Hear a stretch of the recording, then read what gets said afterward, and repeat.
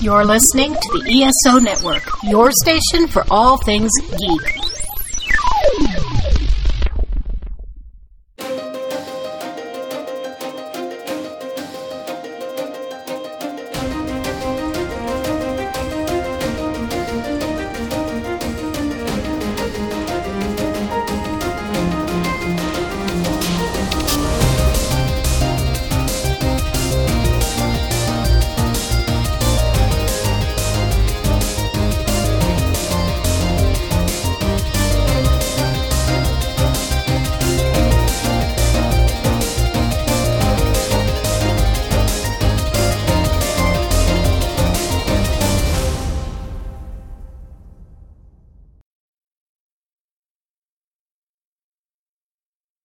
Hello and welcome to the 42 Cast, your ultimate answer to fandom, geekiness, and everything. As always, I am your host Nathan, and we have another great episode lined up for you where we're going to talk about Season 5 of The Flash.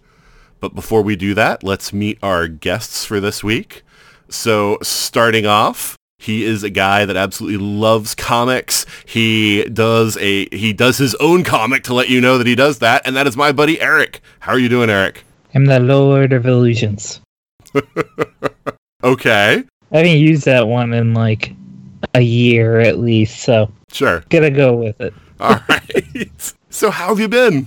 When was the last time I was on the show? What, like 2 weeks ago? It'll probably be, 2 episodes ago when you... Sure, So, they're a little variable. Yeah. Pretty much the same. Okay. I was happy I could find those X-Men featurettes for you. Mm-hmm. Yeah, I never got to see those because my parents were they are very cheap.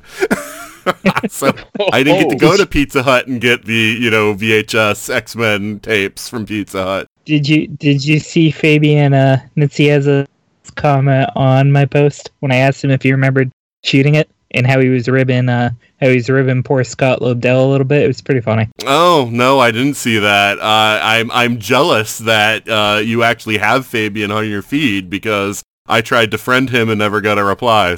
I have had the pleasure of speaking to him on more than one occasion, and he's a very courteous and awesome guest. Don't ask me episode numbers because that I won't remember. But love Fabian. Fabian's awesome. Yeah, he's my one. Well, maybe not my absolute favorite, but he's in the top 3 of my favorite writers of all time. Scott Lobdell is pretty awesome too. I've had the pleasure of talking to him on several occasions as well, and I'm glad to see that he's doing he wrote the new Critters movie, so I can't wait to see how fun it is because he also did the Happy Death Day, so he's doing all those cool weird horror movies. Hey, Happy Death Day is awesome. I know, that's what I was saying. So good. So much fun. He didn't do the sequel, though. I know he did the first one, but I don't think he did the sequel. Sequel was solid. So, I mean, even though he wasn't involved, it was still a very good sequel. So, it was pretty solid. Anyways, I am good. All right. New Comic Day is good. We're mostly weekly, which is nice. Yeah, I've seen that the pace is picked up on that. Just wrote the next month of strips, and the anniversary is about 5 weeks away, 10-year anniversary, so nice. Be excited. Yeah, very cool. Congrats. Thank you, sir. Right. Is Thanos still on your couch? He's there occasionally. I don't know what he's up to lately. Other than being Thanos. Right. Well, that is great. I'm glad to hear that New Comic Day is doing well, and when is the podcast coming back? Soon, hopefully. Okay. Because I keep hearing you tell me soon, and so I'm just wondering, when is that? When is soon? Soon is soon. Okay. Actually, I don't know. Depends on when I can rope Sean in for a comic book episode. We'll see. Oh, so you're going to blame it all on Sean. Okay. No, I'm just No. He's been waiting for a certain event to finish. Because, I mean, you've been a part of my Twitter, my Facebook feed. You've been seeing me bitch about it for the last 2 months. So I've been... Clock, yeah. Oh, so he's been very quietly waiting for that thing to wrap up so we could just rip it a freaking just. Gotcha. Yeah. Okay. Well, I gotta say, what I appreciate is that they've basically said, okay, we realize people aren't happy with the new 52, So we're going to blame it on Dr. Manhattan.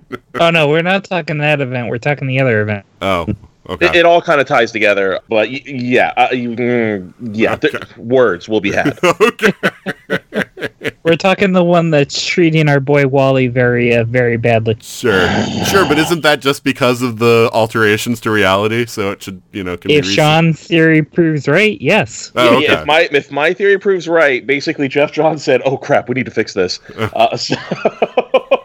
But we don't know yet. We haven't been given official confirmation. But this is just kind of like a hint preview as to what's been going on in DC lately. As Eric has talked about before, there was a moment where Heroes in Crisis was supposed to end. What was it, like 2 weeks earlier than that, right? I think so, yeah. Yeah, and they intentionally pushed it back so it lined up exactly with the release of Doomsday Clock. And I think the reason why they did that was Jeff Johns and the creative team was trying to signal very clearly that something radical was going to happen. And if you looked at Heroes in Crisis and then you read Doomsday Clock, you would see the writing on the wall. And without getting into either one of them, in case you haven't read them, basically one kind of points and says what you see happening here to our favorite Scarlet Speedster is probably a direct result of what's happening over there. Okay. So it's kind of a wink nod, but they're not outright saying it. But I mean, if you can kind of take the hint, it's pretty much them kind of going like, yeah, we might have messed up on this. And Jeff Johns is quickly trying to retcon it.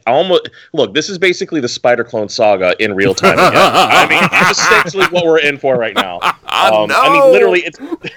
No, never wish that on anything. Dude, you've seen my freaking Facebook feed. I'm not wishing it. I'm just wanting us to get out of it at this point. I'm like, for the love of God, stop it. It's not great, folks. The Doomsday Clock is actually pretty good, but what they've done over in Heroes in Crisis has been pretty... it's just been bad. It's just been bad for the whole scene. Well, yeah. I'm hoping that they fix that because, but what I, as a spectator outside of it all, just reading what I've read and looking at the articles and things, I think it's kind of cool that they've sort of like said like, hey, it actually matters. Like the idea that Superman's always the center of DC history. And the fact that his origin keeps getting bumped up in time and how that affects, the relationships with all the heroes and everything. That's kind of cool on this sort of meta level of talking about, like, the importance of Superman. Because, like, Marvel doesn't have a character that's that central. They never have. They never had a character that everybody else, like, revolves around to that degree.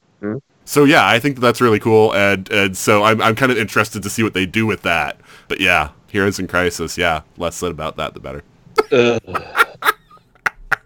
My pain. Well, Eric, it is good to have you back on the podcast. It is always good to be here, sir. Even if I was the second choice on this one.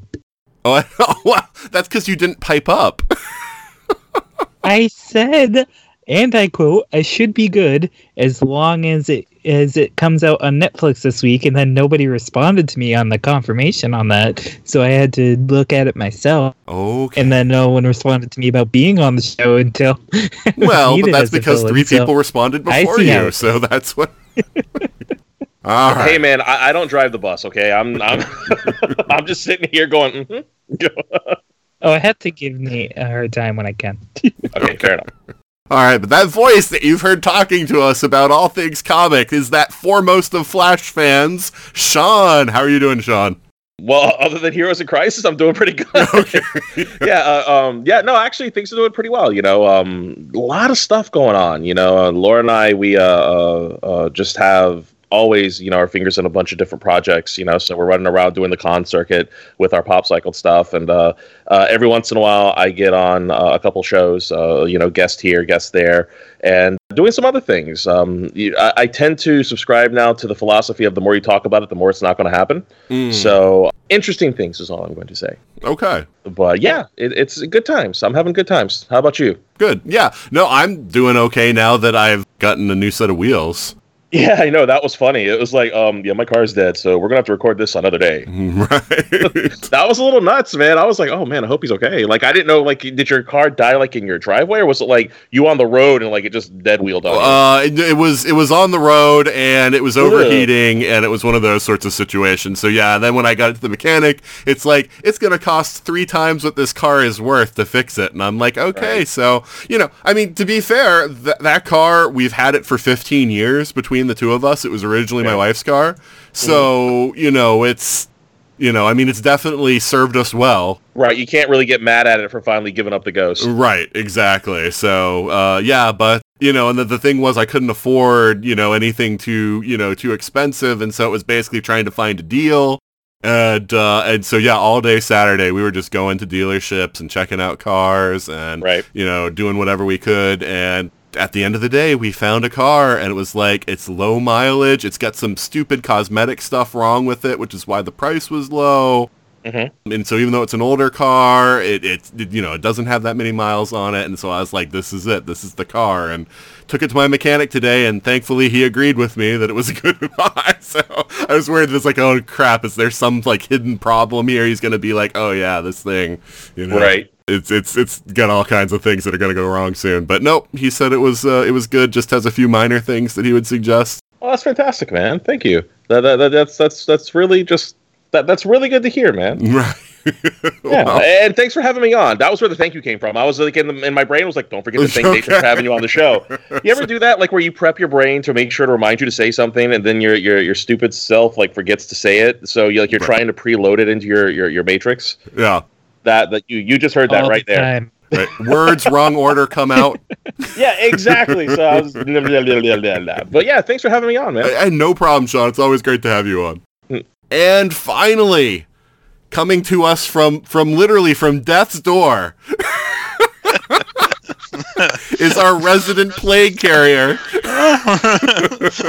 Ryan. How are you doing, Ryan? I'm in quarantine and I forgot what I was supposed to say just now. I should have prepped it in my head and done it in some sort of matrix or something. But yeah, otherwise I'm fine. Yeah.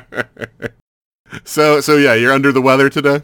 Just a little bit. I got a sinus infection. No, it's all up in my head. That. Which it's the funniest thing, right? Because I've lived in Texas before. I lived here for 10 years before in this very city and this very zip code. Never had allergies. Never had any sort of problems. Then I moved away, and then I came back, and like the past 2 years, it's like every month or every 2 months or something, I'm getting something. And it could be that I'm getting old and I'm out of shape and I eat too much and I don't exercise. But I like to think it's probably the building I live in. Well, that could be. Or it's like that movie After Earth where just everything is trying to kill you now. Yeah, it could be, in which case, screw them. I'm here to stay. Right. Okay. So yeah, anything good going on in your life? Oh, well, I mean, there's always good stuff going on. You just have to kind of look for it a little bit. Sure. There's things changing on the work front, which will hopefully free up a lot of time for me to do more creative, artistic endeavors going forward. And as you may recall, I had a conversation with you like a week or so ago where I found out, this is just one of those small world tidbits, but you and I were at the same convention in like 93. Yes. And didn't know it or something. Mm-hmm. So I thought that was pretty cool. I told my wife that when she got home. That is true. I forgot about it until you brought it back up just this moment. Yeah. But you're right. That is really cool. It's like we were both at Heroes Con 93 and we just had no idea who each other was. Yeah. There you go. It's one of those. Yeah. Like, I don't know. That's like the prequel of the TV series or something. And right. Then they, yeah. Or please don't be Gotham. Please. Don't be Would you prefer Krypton? Wait, and did you tell me it was your first con also? My first major one, yeah. Yeah, same for me. It was my first, it was the first time I went to a big con like that, so yeah. I mean, I've been to like I think I've been to like one of those afternoon 4-hour type cons. Mm-hmm. Yeah, that was my first travel for a con. No, that's really cool. And it's small world, huh? Well, I get T-shirts at every convention that I go to, and for some god-awful reason, I still have that T-shirt from that convention. It's a Wolverine as Weapon X, with the date, the con, and the date on it and everything. And I don't know why, but I still have that shirt. Is what, 26 years old, something like that, and I still have it. Any other shirt? Do you still fit in it is the question. Well, my wife wears it now. Oh, okay. That's probably why I still have it. Right. Because I know if I got something in 1993, if I got a shirt, I wouldn't still be fitting in it. Yeah, but I mean, let's also be fair here. In the grand scheme of things, like, when you have a significant other and they're able to fit into your clothes, that's automatically hot. So now he gets to look at his awesome first ever con t-shirt that his wife's now wearing. Like that's just like a double whammy geek, like just boom. So all I'm hearing is just win here. So that sounds like fantastic news. Yeah. I mean, the only thing that was more exciting about that convention is to this day, and I still curse my mother about this, like once a year, is the fact that I had an opportunity to buy the original X-Men #1, but I came up about $20 short, and she wouldn't loan me the $20. So I mean, that's why she's out of my will, frankly. Man, harsh. And this was like in '93 before they really blew up. So So but I mean, hey, whatever, Mom. I hope you enjoy your grandkids. That's all I'm saying. Hey, this is the Earth. We go hard here.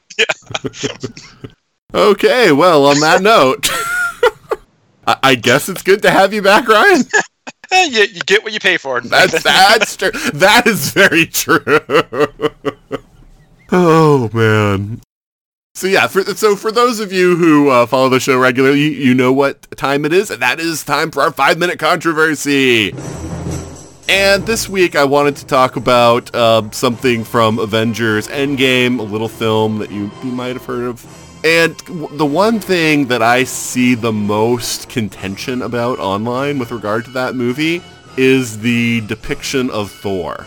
There are a lot of people who are really unhappy with it, and there are a lot of people who feel like there's a lot of good elements of body positivity from it, talking about depression and things of that nature. So I was just really curious for something just for us to, that isn't really huge in the grand scheme of things, just for us to talk about for a few minutes here.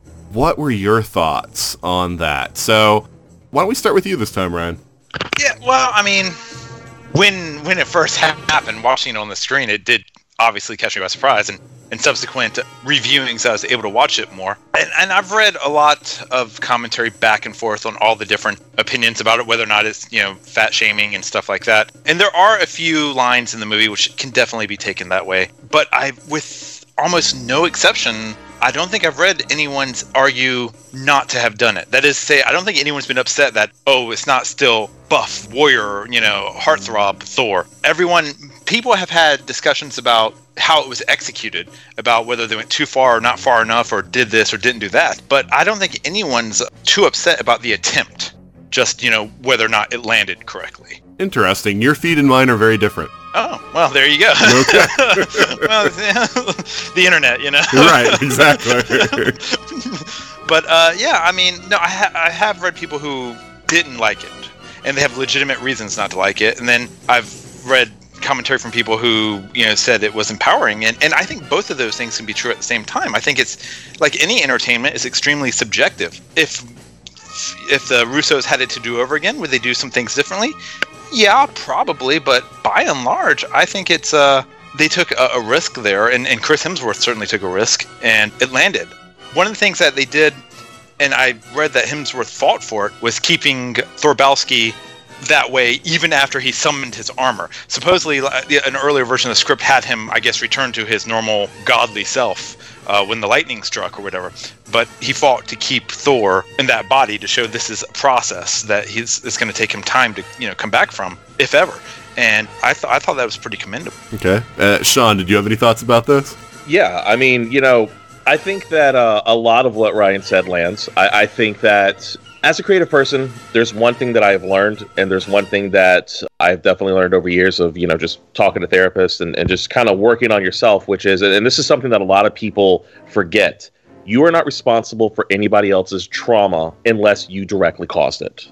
If you went up and punched somebody in the face when they're a little girl and now they're afraid of being hit, you caused that. But if you're in the world and somebody has done something to another person and you just happening to be there saying something, not realizing it's going to affect them, traumatizes them, that is not your responsibility. You could be sorry for it. You could be aware of it. You could try to curtail those actions, but you are not responsible for other people's endeavors. And as a creative, you're speaking towards your experience out into the world. How people take that, as Ryan said, is completely subjective. They can take it as being positive. They can take it as being negative. But this weird thing that happens on the internet is that the internet makes everybody extremely codependent. And they start looking at each other going, you need to be aware of what I'm feeling right now because this is how I feel. That doesn't invalidate their feelings. That's nothing wrong with them having that feeling. But people can't dance around their own emotions hoping not to offend yours. Otherwise, we're all kind of stuck in this weird stasis. And on a creative front, you have to ignore that kind of stuff. And for some reason, the Russos thought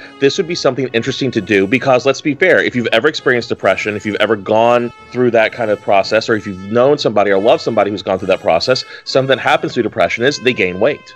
You know, they're going to go through that. And let's be fair here, Thor lost the universe. Half of everybody died. You know, the snapping killed half of everything. So if you're going to be depressed, that's going to be a hell of a depression. The fact that he only put on that much weight was kind of a show of restraint in my mind. Either that or that's just how awesome the godly metabolism works. Either way, you're seeing a physical effect on this person. And the fact that he didn't change back, he didn't get lightning abs, I thought was a much bolder choice, you know? And I thought the thing that went even further for me that I really liked about it was the fact that, you know, people are making jokes. They're kind of poking and prodding at him. But at no point do I think people give enough credit to the fact that his mom says, hey, eat a salad, but then he reaches for the hammer, and the hammer doesn't care. You're still worthy. You know, your physical appearance has nothing to do with what's going on upstairs. And upstairs, Thor was still worthy. He, despite the fact that he felt like crap, and he felt like he had gone through this horrible thing, and he was no longer the god of thunder, all he had to do was reach out to his trusted friend that he's had for thousands of years, and it was there for him because he was still worthy. And the power of that, in my mind, outweighs any argument negative to that. But at the same time, that's my subjective experience. And as soon as I hand it over to somebody else, they could think the exact opposite. And that's the great thing about art, is that it is subjective. But for me personally, the buck stops with whatever the Russos want to put in the film. And whether we take it positively or negatively is our own baggage. And we have to be culpable for that particular piece. So I've seen a lot of stuff where people go, they should have known better not to do this. And I am mad at them. And I'm not going to watch anything else of theirs because they fat shamed me. And I'm like, honey, go talk to a therapist, or talk to a friend, or you know, like come talk to me, come talk to somebody. But you can't expect this creative person to have known that that's going to affect you that way. It's just an unreasonable expectation for any other person to be able to read your mind and know your trauma and avoid that trauma. It's just impossible to do. Okay, yeah, no, I think I've seen a lot of people taking the same tack with it that you have. And Eric, what do you think about Thorbowski, as Ryan referred to him? First, I'm really curious about your feed now, because I don't think I've seen anybody say anything negative about Thorbowski. And yes, there are moments where he's played for laugh, but at the same time, and I think it's heavily why Hemsworth fought for it, is this is one of, and Sean touched right on it, this is not only a body positivity thing, but this is one of the strongest allegories for mental health I've seen in quite a long time. I mean, this is a guy who was depressed, grieving, basically gave up on everything because while he did get his revenge, it was at the cost of half of the universe. And at the same time, you know, he's grieving, he's depressed, he's gained all this weight, and he's still worthy. That is one of the best, like, mental health, like, positivity things I've ever seen. I don't know if the screenwriters maybe like meant that purposely, you know, or just kind of lucked into the way it was played. But I mean, it's great. It's a great message to pull away from that movie. And maybe even at the end of the film, he's still technically Thorbowski at the end of the day. All that weight didn't magically go away. The only thing that changed was the awesome braids in his beard. Yeah, they kind of burned off. Am I wrong? Yeah, that's literally the only no, thing they burned off. It was funny. I did laugh when he does his transformation sequence, and it's like, his beard got braided. full-on Viking beard. It's awesome. Yeah. That's the thing. I've been hearing a lot of people talking about the body positivity and everything. I have a hard time seeing that watching the movie because to me, it seems to be like, here's some light comedy, everybody. And at no point does it seem to me that that's what they're going for. I mean, obviously, like Sean said, people can, take from it what they want to. But it seems like there's no point where it actually seems like that's kind of what they're trying to espouse from it.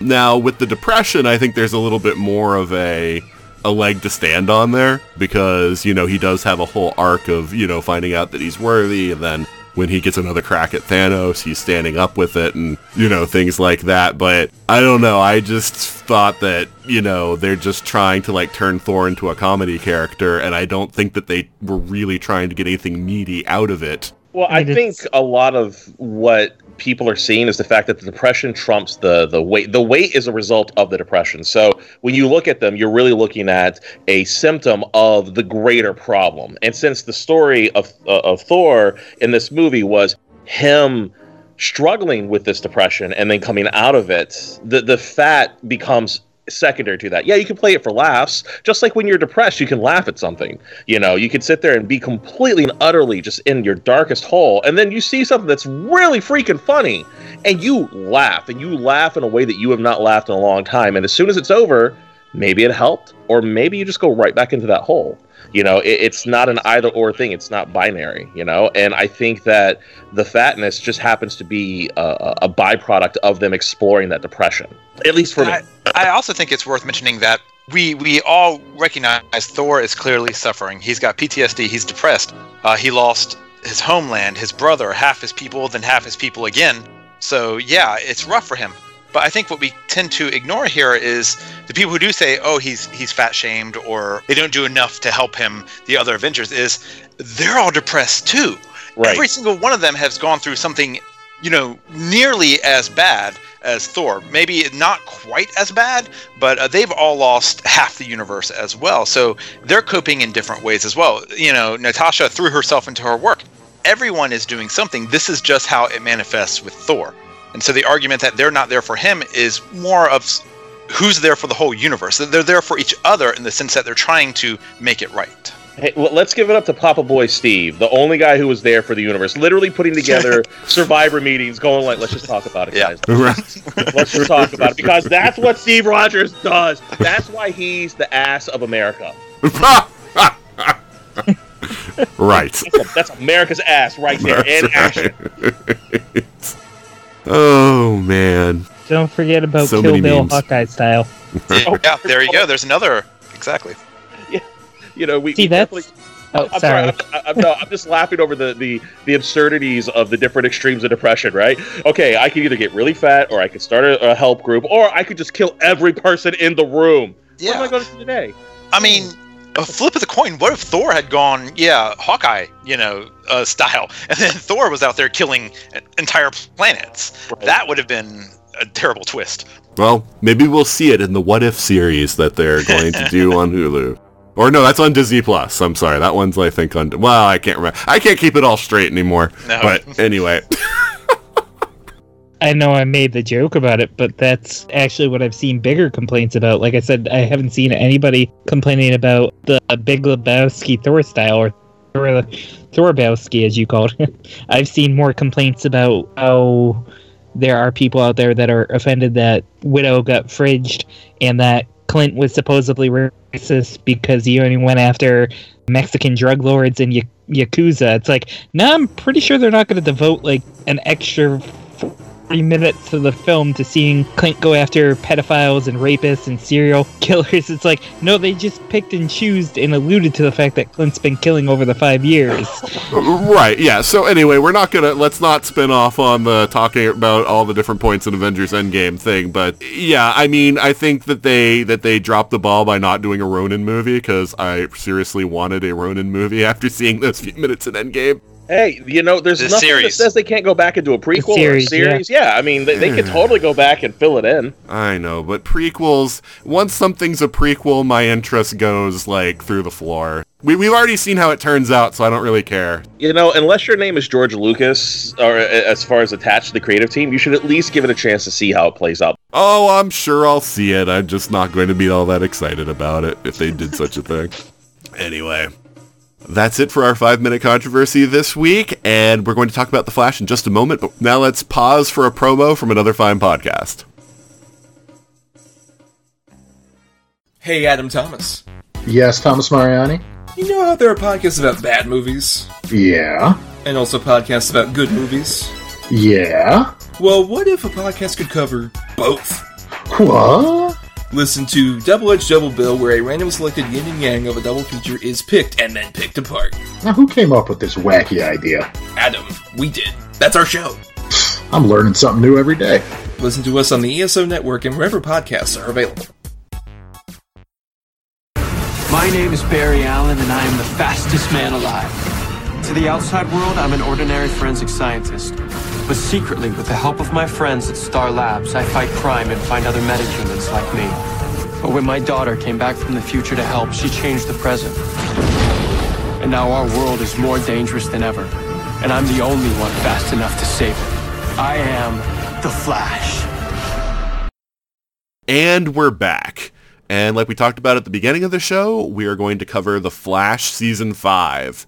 And for me, this season was a bit different than the previous seasons because since Season 1, I've had the same feeling every time with The Flash. I get excited at the beginning of the season. There's something new and interesting happening, and they set up some amazing villain.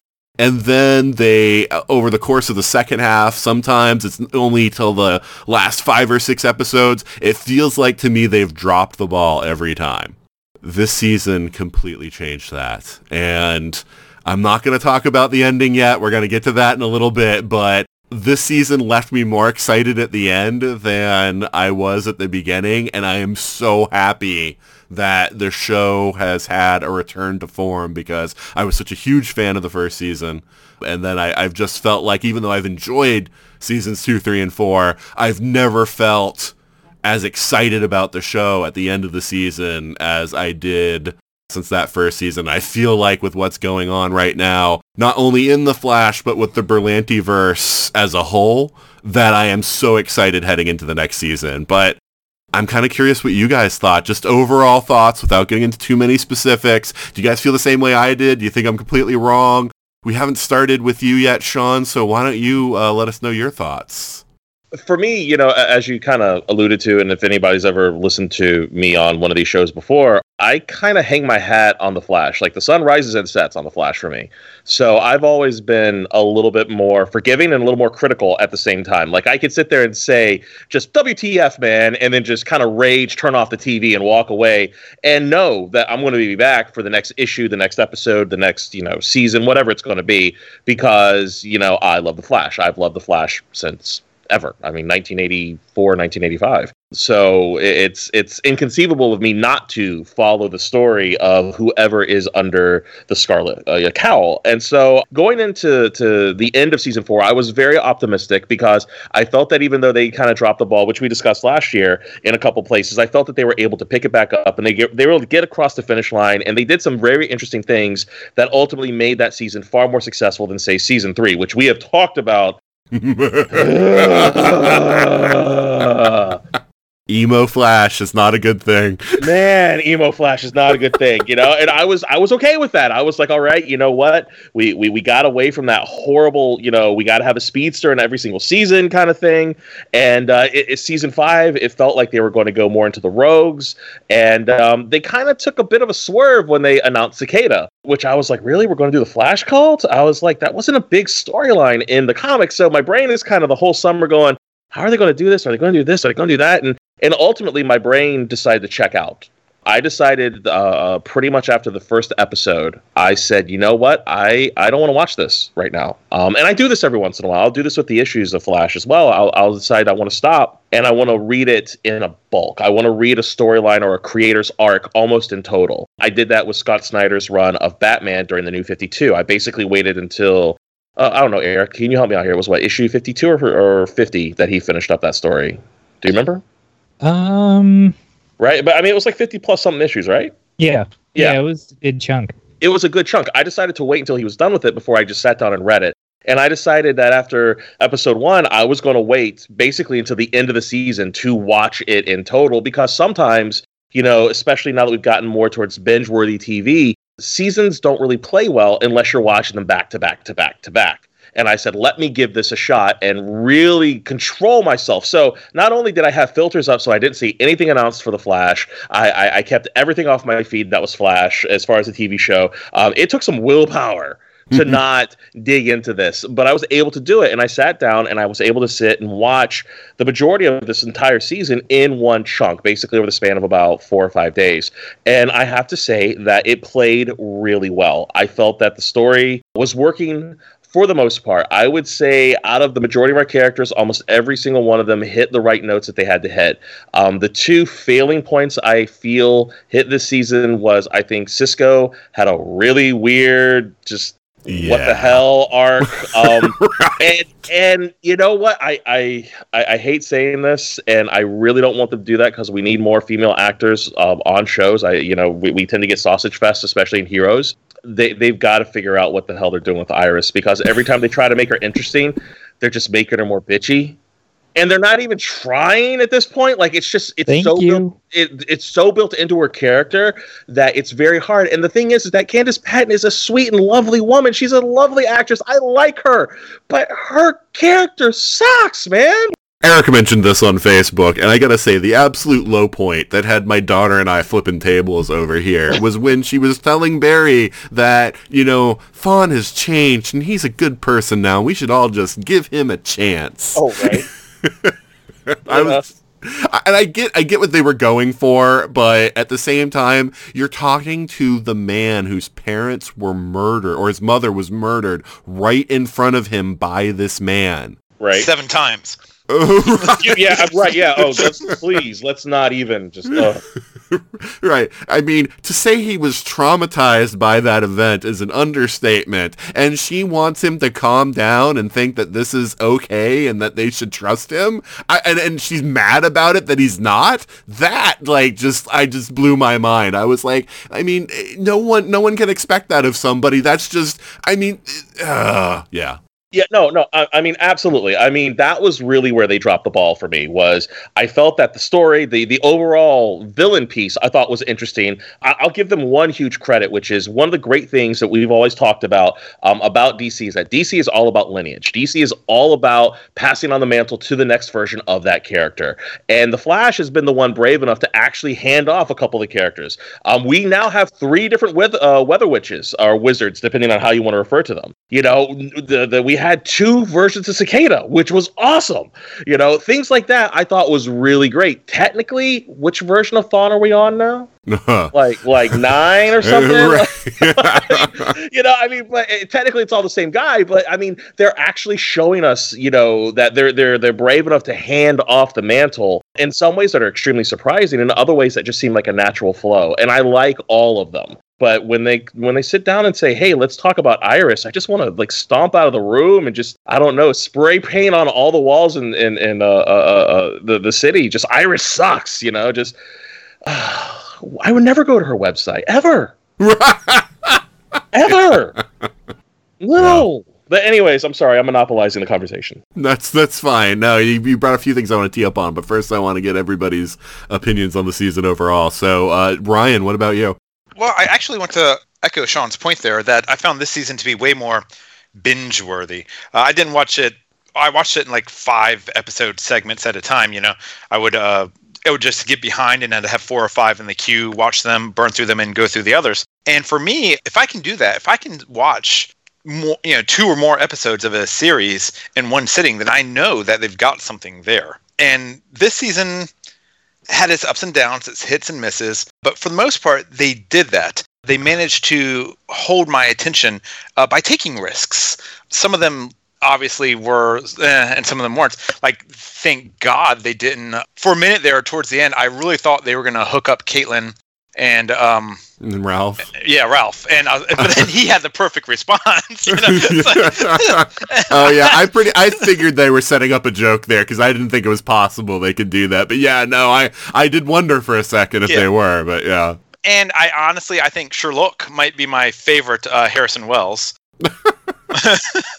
I don't know why, but and also, even though Nora, I love and hate her at the same time. Like, she's checking all the boxes for me in some ways, but in other ways, it's just, I just want to shake her and go, "You're not 12." Well, that was part of my problem, because when she first showed up, because the actress is so short and looks so young, I thought she was supposed to be a teenager. I thought she was basically like an Impulse, like a female version of Impulse. Right.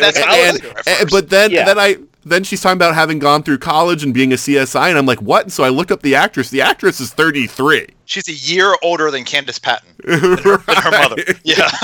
so I'm like, oh, okay, she's an adult. I didn't realize. But yeah, the problem is she acts like a kid, even though she's an adult. Yeah, I guess that was something. I'm sorry, I didn't mean to interrupt you, but I was saying that was something that played weird. Is that the first half of the season, until they kind of reveal that she's grown up a pretty much normal life, they were giving her the Impulse treatment, which was, she's lived her life in hypertime, just like Impulse did, and she's really only like 7 years old or something, right? And I'm like, okay, got it, no problem. And then it was like, no, she's like, she's 47, like, or whatever. Right. It's just bizarre. She's about to retire and write her memoirs. Right, it's just, okay, that was an odd choice, but fair enough. So sorry to interrupt you there, Ryan. Oh, no, I mean, again, also I had real problems with Sisko's arc. I mean, how it ended just made absolutely no sense for his character and was completely unnecessary.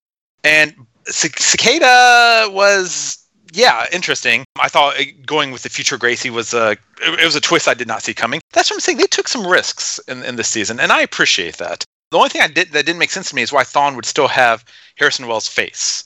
I still don't get that. Well, other than that, Tom Cavanaugh is awesome, and even though I did like the other guy when he was in Legends, he's nowhere near on that Tom Cavanaugh level. So I agree with you, Ryan. It doesn't make story sense. It's one of those things where it's just like, get Tom Cavanaugh playing Wells, and then you get the real gravitas in there. So it's kind of, I get why they did it from a directorial standpoint. One less salary to pay. Well, that's true too. Yeah. But and I even think that while they will never figure out what to do with Iris, that Caitlin, I felt like, had more purpose this season. I feel like they finally found the way to do her and Killer Frost in a way that's entertaining, and I want to watch. And Eric, what did you think about the season overall? Overall, the season has some great ideas, but as Sean pointed out, once again, this obsession with Iris always being right is bringing the show down no matter what. I mean, the whole confrontation with Sherlock when he's trying to get to the bottom of what she's hiding from everybody and rips them apart. I'm like, excuse you, Iris. He's looking out for everybody, whether or not he admits that or understands it himself. He's looking out for the truth and the bigger mystery. Or like the fact that, like you brought up and I brought up on Facebook the other day, it's like, oh, okay, we gotta trust, your greatest enemy. It's like, no, we don't. What are you talking about? It's like he's obviously manipulating everything, and we know that as viewers, and Barry knows that because Barry's smart.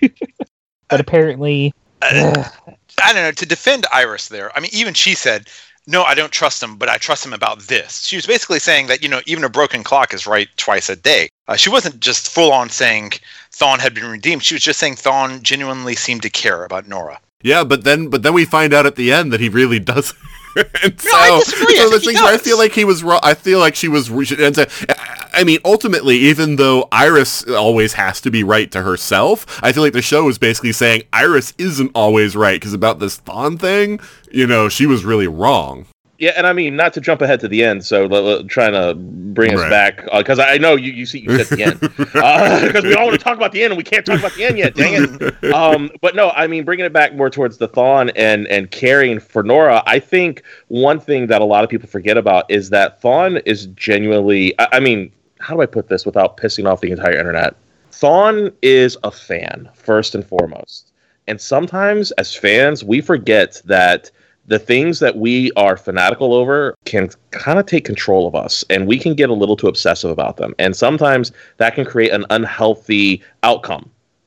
So if you're looking at Thawne as the ultimate Flash fan, of course he wants to help the Flash's daughter. Of course he wants to make sure that she gets what she needs in order to be, whatever she has to become. Because remember, Thawne has a weird, kind of fetish towards, he wants to be the Flash and then he can't be the Flash. And there's that whole diametric, outcome of, well, I was the greatest Flash ever and you just don't like the fact that I kill people that he has in the comic books that ultimately makes him kind of go revenge crazy. But he still ultimately loves the Flash. It's almost like this weird fetishistic love story that he has. So I could see him being completely, in love with the Allen family and wanting to see the daughter become the best speedster she can be, and also at the same time, because he's Thawne, have an ulterior motive. And if she whatever, again, not talking about the end yet, but if bad things happen, then bad things happen. Yeah. They're not mutually exclusive. Exactly. It's interesting, Sean, that you bring that up, because the line that Thawne gives when they go back in time and meet him back in season 1, or just before season 1,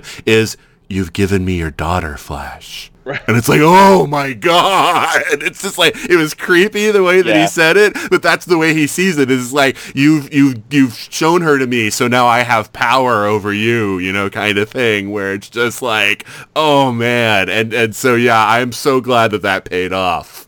But also, going back to the question of why is it Tom Cavanaugh, we also have to remember that Thawne lives his life out of order in a huge, huge way. And he continually pops around the time continuum. There's nothing that says that at some point he in the future tries to go back and be Wells for a minute and somehow get screwed again. All they have to do is write a 2-minute scene with him having to take on the Wells face in order to get the doohickey dinglehopper because he wanted to do the bad thing, thingamabob, with, the Legion of Doom, and boom, there's your mama, and he's back in the Wells face again. So, there's really no reason why they can't go back to that at some point in the future. I would say the only logistical reason they did that isn't because they have another paycheck. It's that the best Thawne that we have ever had and will ever have is also their best character actor on the show, which is Tom Cavanaugh. Yeah. And if you get a chance to put him back in the suit, you put him back in the damn suit.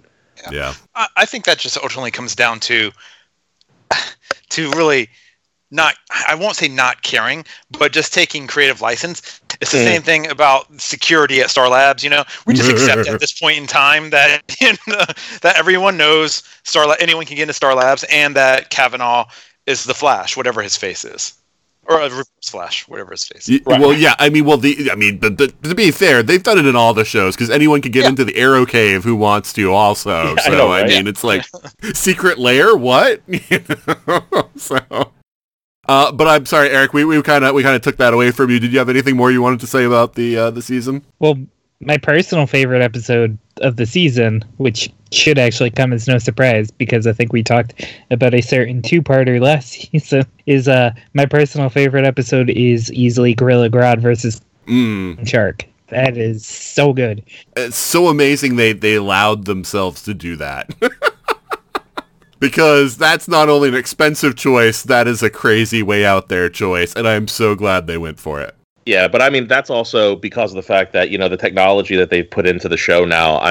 One thing that I think a lot of people don't realize, or maybe they do, and I'm just, assuming that everybody's, kind of like dumb, is once you build a thing, you have a thing in the digital landscape. So once they built a King Shark, they got a King Shark. So if they're like, hey, it's going to take us 2 seasons to build up enough ducats to put it in, but we want to do a Gorilla Grodd versus King Shark episode, and they just kind of plan it out, there's no reason why they can't do it. Obviously, because they did it. And, it was great. And, the CG suffered a little bit because you have 2 gigantic, expensive characters to render, but they looked pretty good. I was pretty happy with it. And when you're dealing with a TV budget, you also kind of squint a little bit at the rough edges. And I don't think that actually took away from it. There is something to be said for almost a throwback to the old King Kong style stop motion look, even though it was nowhere remotely like that. But the edges can sometimes give it a feeling of just being fun. And that's what that episode was. That episode was not meant to be heavy or chewy or anything other than, hey, do you want to see a sentient gorilla fight a man shark? I do. And my love for Gorilla Grodd is well documented in all courts. And anytime I get to see Gorilla Grodd and go, Grodd, I'm going to be excited. So it was fun to see Grodd come back. That's how you use Grodd. He shows up, he causes hell, and then he disappears for a season or 2, and then he comes back and he does it again. That's Grodd. And I love seeing him every time he shows up. I love how they use Nora for that also, to sort of give the whet the appetite by having her go oh, you guys are going to be so amazed when King Shark fights Gorilla Grodd. And I'm like, oh, man, we're getting that episode. Yep, that's going to be great. Yeah. So, yeah, it was cool. They let her drop a spoiler. But yeah, so let's talk about some of these characters a little more. Let's talk about Sherlock, because a couple of you brought him up. And, of course, Tom Cavanaugh is, he gives us 5 new Wells every season, it seems like. And, here's the thing. Sherlock is a lot of fun, and I really liked him. For a lot of the season, though, I was annoyed because it meant that Ralph had to take a back seat. Because, Ralph is our resident detective. And with Sherlock there, it seemed like Ralph was getting less to do. And I was glad, though, that at the end they let Ralph have, his own, thing that Sherlock didn't figure out. And yeah, I love, though, that they had Sherlock plugging away at the diary the whole time. He suspected Nora right from the beginning, and it's why I started cluing into things, too, is because if Sherlock hadn't been, asking her directed questions every now and then, I probably wouldn't have figured it out. But I had the thought of the reverse Flash as soon as he was like, how did you decide when to interfere? Why to interfere? He starts asking those questions, and I'm like, oh my god, is this going to turn out to be something like with the reverse Flash? And it did. Oh my god. But anyway,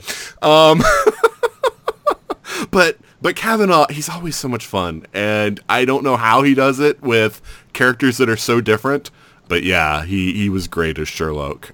But yeah, so Eric, what did you think about Sherlock? Sherlock. Yeah. No, it's Sherlock.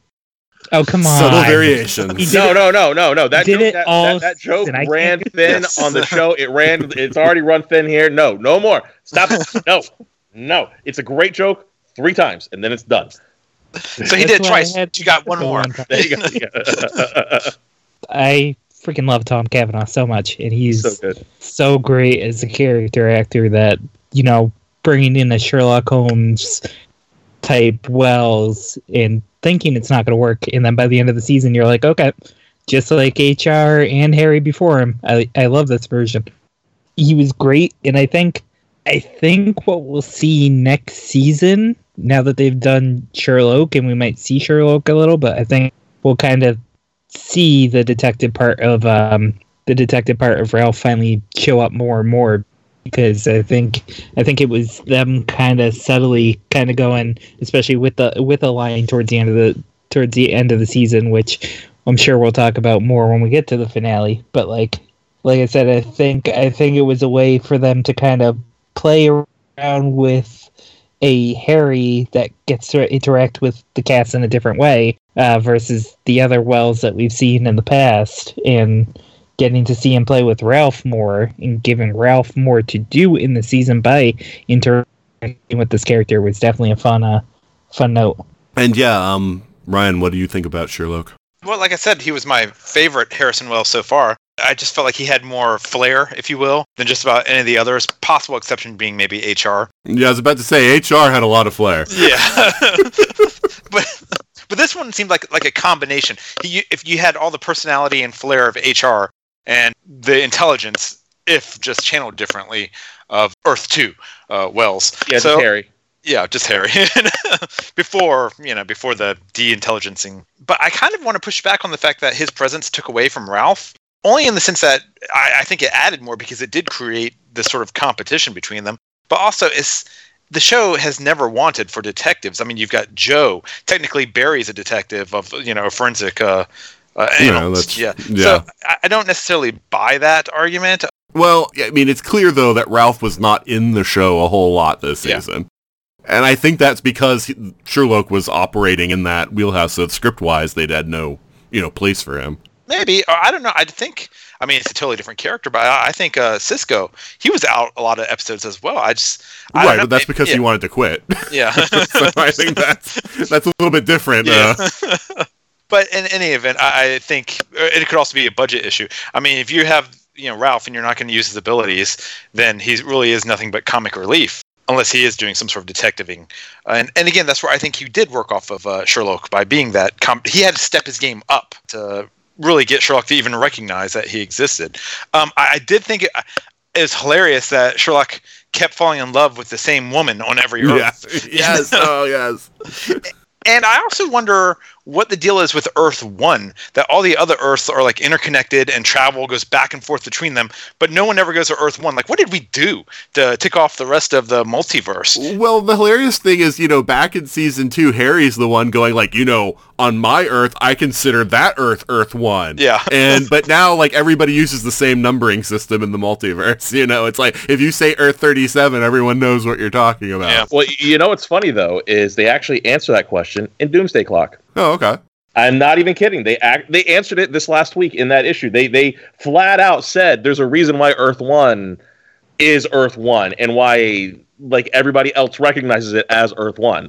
Can we spoil that at all since it's not even technically related, or should we just sure since this won't come out for a few months, you can say it. Okay, so basically Doomsday Clock has revealed the fact that Earth 1 is not part of the multiverse. It's actually what they call the metaverse, which basically means that it is not only the center spoke of all of creation as far as DC is concerned, it also is the place where things contextually change. They continually update because there are always exterior forces trying to influence them, and whatever happens on Earth 1 ripples outwards. So basically, when the Anti-Monitor shows up and he tries to destroy Earth 1, and it causes Superman to ripple from the 1930s to 1985, all of a sudden, the 30s Superman becomes Earth 2 Superman. And when it happened again for the New 52 and so on and so forth, it continues to ripple outwards and so on and so forth because the Earth 1 is the meta-contextual version that all other Earths are based off of. So as it changes, everybody else around them also changes. So once they realized they were Earth 1, everybody else, without even thinking about it, started to contextually consider themselves Earth 37, Earth 42, Earth 99, so on and so forth. Seems legit. Yeah, I mean, and if that seems like a really crazy what the hell explanation, I legit am not even kidding. That's the explanation. It's still better than there are 52 Earths. Oh, God, yeah. Yeah. Okay, I'm sorry, but yeah, we were talking about the why Earth 1 is Earth 1 and the jumping around back and forth. Sure. No, I got it. Yeah. Sorry, I derailed. I apologize. No, yeah, when he had all the ex-wives show up in the hologram thing, that was hilarious, because it's like, wait a minute, it's the same woman. Twice. One of them he married twice. Yeah. Well, why wouldn't it be the same woman, though? I mean, when you talk about the Council of Wells, I mean, if all Harrison Wells are going to be some weird, version of themselves, of course, if there's a version of Harry that actually does want to get married, apparently over and over again, of course he would continually look for the same woman just on different Earths to try to find his version of the perfect spouse. I mean, that kind of makes a perfect sense when you think about it. So, did they ever say who Jesse's mom is from Earth 2? Was that Irene? No. Oh. Yet, but that would be hilarious if it was. That's a good point. But I do think that the original Wells, the Earth 1 Wells, his girlfriend was a different actress. Because when Thawne, there was the car crash and she died, and I don't think that was her. Yeah, but you know what? Now they can bring Irene in and say, oh, she was the one that he dated in high school, and they got into an argument, and they were, and he was about to leave his girlfriend, or something. Like they could easily retcon her back in. That's true. So, I mean, they could still make it the same character as long as she wasn't named. They've recast before, so it's not right. Yeah, that's true. That's very true. Sarah Lance looks way different than she used to. Yeah, way different. Freckles. That's all I'm saying. Right. Freckles. But did you have anything more you wanted to say about Sherlock, Ryan? Not at the moment, but I'm sure. I love his hat. But, something will come up, I'm sure. Sure. And Sean, did you have anything you wanted to add about Sherlock? Well, I did. There was one thing that we all kind of danced around a little bit, which I think it's more Ralph-centered than it is Sherlock-centered, because we were talking about how Sherlock was taking up a certain version of this role of the detective. We have to remember that Ralph, as he's been presented in The Flash, is not really Ralph Dibny, the elongated man. He's far closer, up until this season, to Plastic Man. And Plastic Man wasn't really a great detective. Plastic Man was more of a slapstick comedy guy. And the thing is that, and this is what I think is really kind of brilliant with what they're doing, is that something that the Flash team and the writers over there, the DCW in general, have started doing is they start setting up ideas for the following seasons in their previous one. So in season 4, they started setting up the idea that Ralph is no longer going to be slapstick. He's going to start to want to investigate mysteries. We got that big hint at the end of season 4 where his nose started twinkling, remember? And as you know, that's a big deal inside of the elongated man's mythos. So that was setting up for all of season 5, Ralph becoming one of the greatest detectives on the planet. And the only way he can do that is if he is spurned, if he is somehow made to feel threatened in his place inside of the Team Flash. So by Sherlock coming in, and them having this kind of dynamic where, oh, baby giraffe and all that crap, you know, it was just so great. That description, oh my God, that was so perfect too, because as soon as he said it, it's like, oh my God, he does look like a baby giraffe. And then by the end of the season, he's like adult giraffe, you know, and he gives it the title. He's grown up a little bit. That was so great, you know, and I love that dynamic that we get out of it. But it really allows Ralph to become the character that he's meant to be, which is he was comedy relief for the first part of the season, or the first, you know, time he showed up, which was basically season 4. And then he evolves into a more sophisticated version of himself in season 5.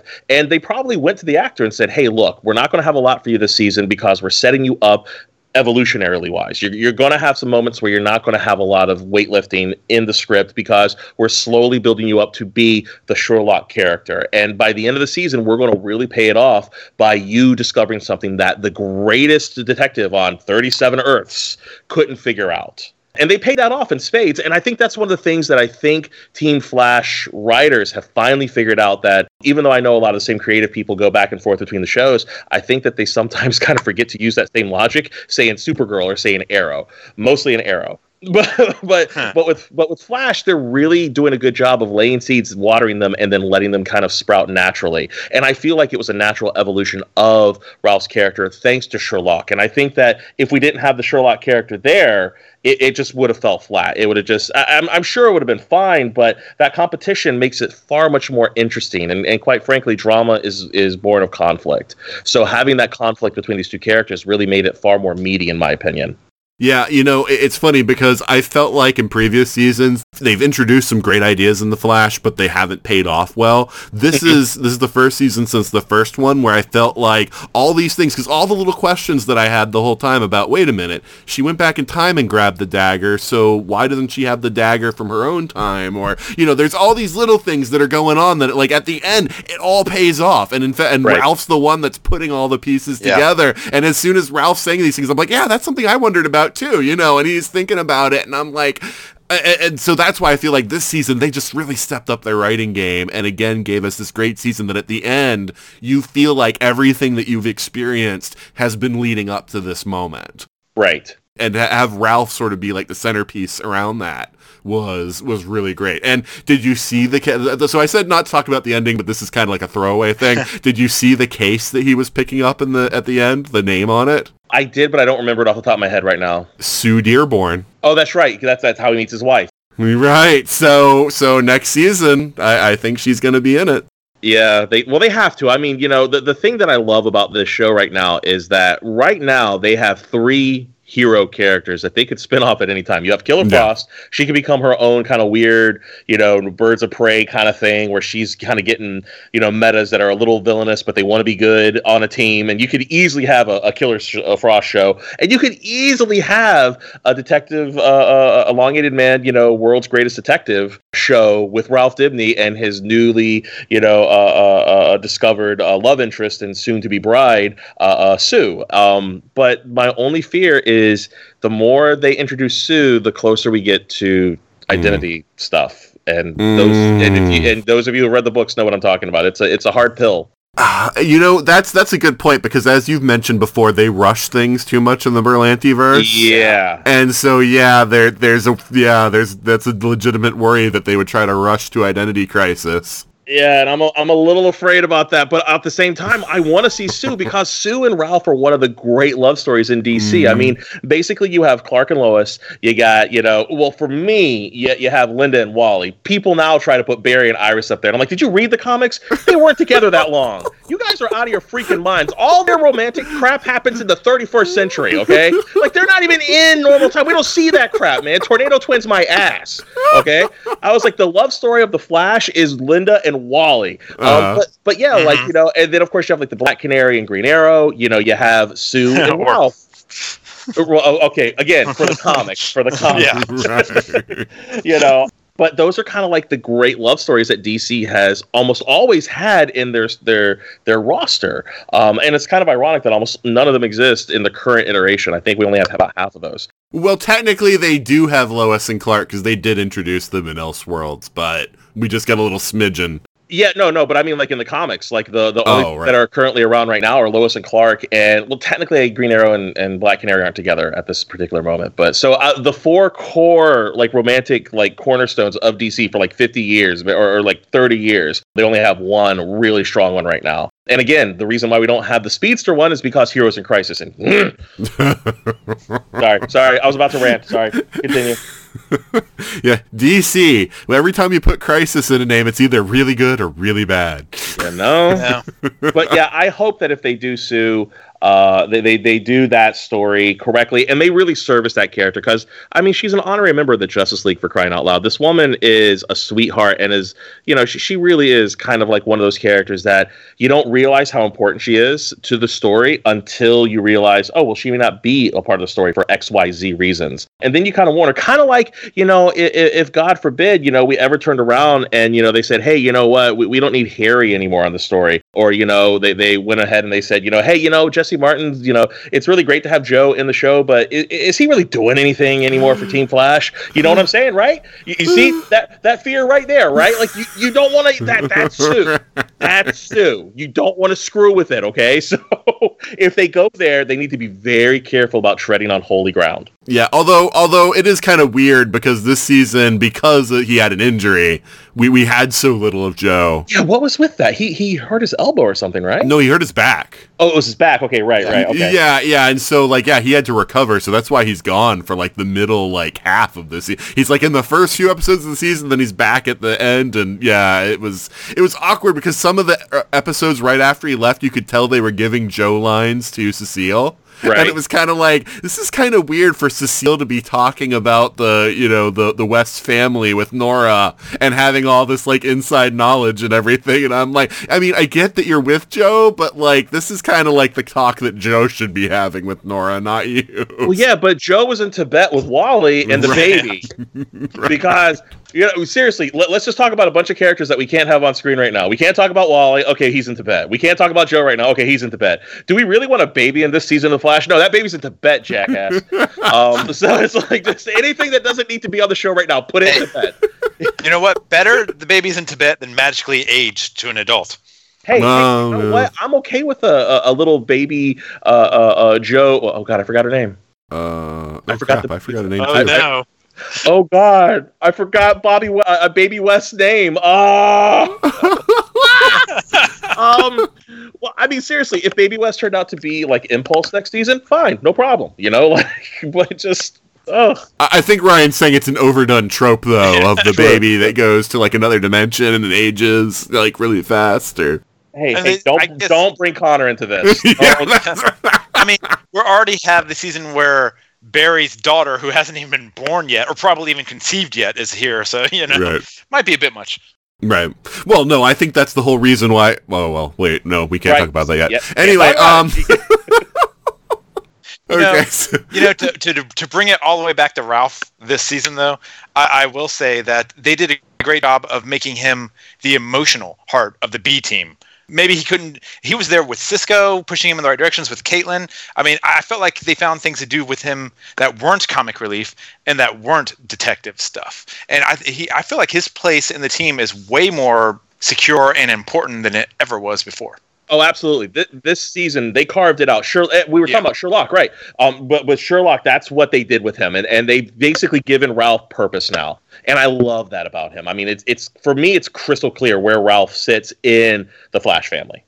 Yeah. I mean, you know, at the beginning it was played for laughs with the Book of Ralph, but then like when they do things like him taking Cisco to the bar to kind of like get him to meet someone and stuff like that, I liked that a whole lot more because that was more of he's looking out for his buddy. Dude, the Book of Ralph was amazing. Right. But the flip side of that is when he says it's not for him, that, you know, love isn't for him or whatever. And that's just the gravitas of that actor. And my heart broke just when he said that line. That's just credit to him. I mean, what is it? You know, the clowns have the saddest faces, or however. The Pagliacci metaphor. Yeah. You know, the guy who goes to the therapist and says, "I'm sad all the time. I can't ever smile. I can never do anything." And and he says, "Oh, you should go see the famous clown Pagliacci. He makes everybody laugh." And then the man starts to cry, and he goes, "Why are you crying?" And he goes, "I'm Pagliacci." Yeah. And that's Ralph. Yeah.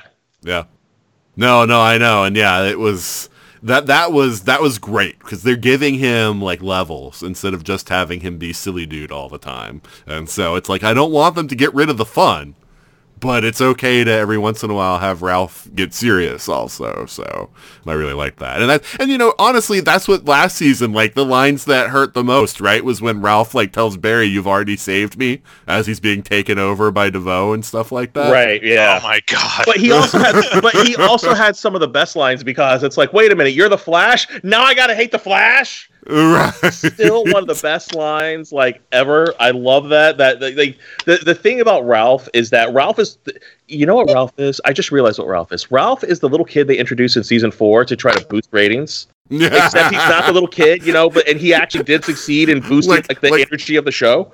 Like when the Cosbys start taking in every cousin, niece, nephew. Right, exactly, right? Like, I mean, that's basically who Ralph was metaphorically for this show. And it totally works. I mean, he absolutely was the needed shot in the arm for this show. And I'm so glad they did it because it has paid off in spades. And I can't wait to see where they go with him next because he's been a delightful addition. And that's, we're talking about in a cast of characters that everybody is so strong. I mean, literally, we're talking about, this is the cast with Tom Cavanaugh and Jesse Martin in it. You know what I mean? Those are like two of their strongest actors, you know, and here comes, you know, Ralph, and he's just been killing it for 2 seasons now. Mm-hmm. Yeah, I mean, if you want to do the parallel, I think Berlanti, or more importantly, his team, they're learning the lessons of Arrow. They're in a lot of ways they're following similar patterns. I mean, at the same time Ragman was in the season wise, but they've learned how to do it right, and they're learning you can take these risks, but they know their audience better, I think, than they did at this point in time in Arrow.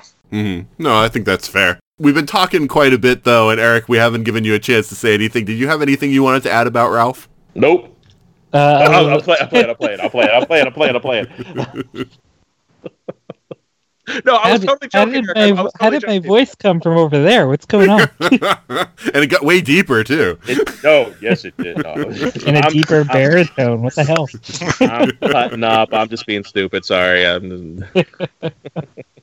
mean, I love the actor, and I love the character, and I didn't notice that it was Sue's name on that case, so that really excites me, actually. I cannot wait for next season, especially to hear about the casting.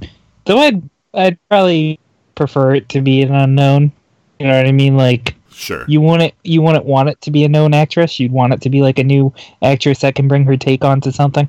But no, I'm really excited for his journey next season because I mean, like I said, I really think bringing in Sherlock was a double-edged sword to not only help Ralph, but have another Harrison Wells Sherlock who is awesome, but double-edged sword of giving Ralph the chance to see an awesome detective. One of these days, I swear, maybe in Crisis we'll see a tease at.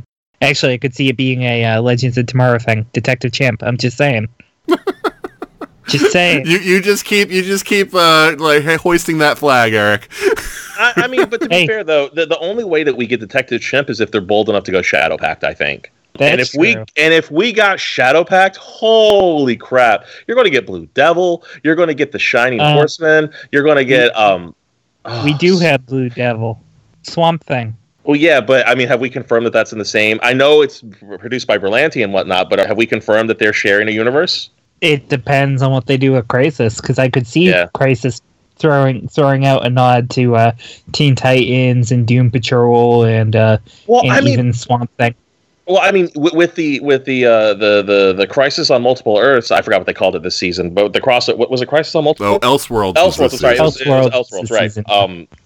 But with Elseworlds and them totally talking about Batman and how we have Batman and Batman's been around and we have Batwoman and you're like, oh crap, that basically means that in theory Titans takes place in the same universe as the rest of this, which means Doom Patrol takes place as the rest of this, which means that technically Swamp Thing could take place in the Berlantiverse, which would be really cool if they actually nutted up and went that way. I thought they confirmed that, though. Like, I thought they confirmed that before they started shooting those shows, since it was a Berlanti production. I thought they said it was all connected. It's always been fan speculation. No one official has ever said it. And I think that the reason is that they know that there could be some backlash if it's like, oh, these are all in the same universe. So to see the rest of the story, sign up for the DC universe to watch Titans and Doom Patrol and all that. And people would be like, you're forcing me to like buy this service to get the rest of the story. And I'm not, happy with that. Yeah, now that would be a mistake. Yeah. That would be a huge mistake. And even if they are technically happening in the same universe, we don't know that they're happening at the same time. Considering who they've cast as Bruce Wayne and Titans, I don't know. I just don't see that being a parallel to that's true. Batwoman. Right. Well, I mean, even if they ever even show him on Batwoman, I mean, I would hope that they kind of avoid that because in Batwoman they made it sound like he's been gone for quite a while and she's taken the family. So Titans could be in the past of this. So there could be no overlap if they tried. I don't know. I mean, we're all speculating here, but who knows? The last thing I was gonna say is connected to all that is the fact that while yes, I do love Legends of Tomorrow. If you want to see something go full comic book, watch Doom Patrol. I know Sean's on 4 episodes. My sigh is because I can't believe they actually. Okay, guys, I'm going to give you a spoiler. This is not a spoiler because unless you are a Doom Patrol fan, and I'm not talking about the Grant Morrison Doom Patrol, I'm talking like the 1960s Doom Patrol, they actually had the steel cojones to introduce the animal, vegetable, mineral man. And if that sounds as ridiculous as I just said, that's because it really is, okay? There is a character called the animal, mineral, vegetable man, and he literally looks like one arm is basically celery and various plants. He has one leg that is made out of like rock salts, and I swear to God, he's got an arm that looks like it's a T-Rex Velociraptor thing, and he actually has a Velociraptor head sitting next to his actual head. If you do not believe me, Google it. It is a real thing, and he showed up on Doom Patrol. To quote Tropic Thunder, they kind of went full retard. And it kind of worked. I mean, Sean, you don't have to sell the show for me. They had me at Timothy Dalton, okay? Oh man, dude. I am amazed that they went there. I'm kind of aghast that they went there. Like, are you kidding me? Did they do that? They totally did that. Well, I mean, Marvel had a talking raccoon, so they figured, screw it. Yeah, all right, let's not get too far into the weeds here, but all right, so let's bring everyone down and talk about Cisco a little bit. If we have to. You know what? Cisco's not been the same since his brother died. That's all I'm going to say. Oh, yeah. Thanks, Barry. Yeah, right, thanks, Barry. Yeah, so, I mean, the thing with Cisco, because this is the thing. So even if Carlos fell and this is the other weird thing. We've got no confirmation that he's leaving the series. So I think there's some sort of negotiation going on or something where even if he's not a regular next season, they might pull him in for like 8 episodes or something or whatever. But even if he wanted to leave, and that was the whole reason why they did what they did with Cisco, it makes no sense for his character. And there are other ways to write him out.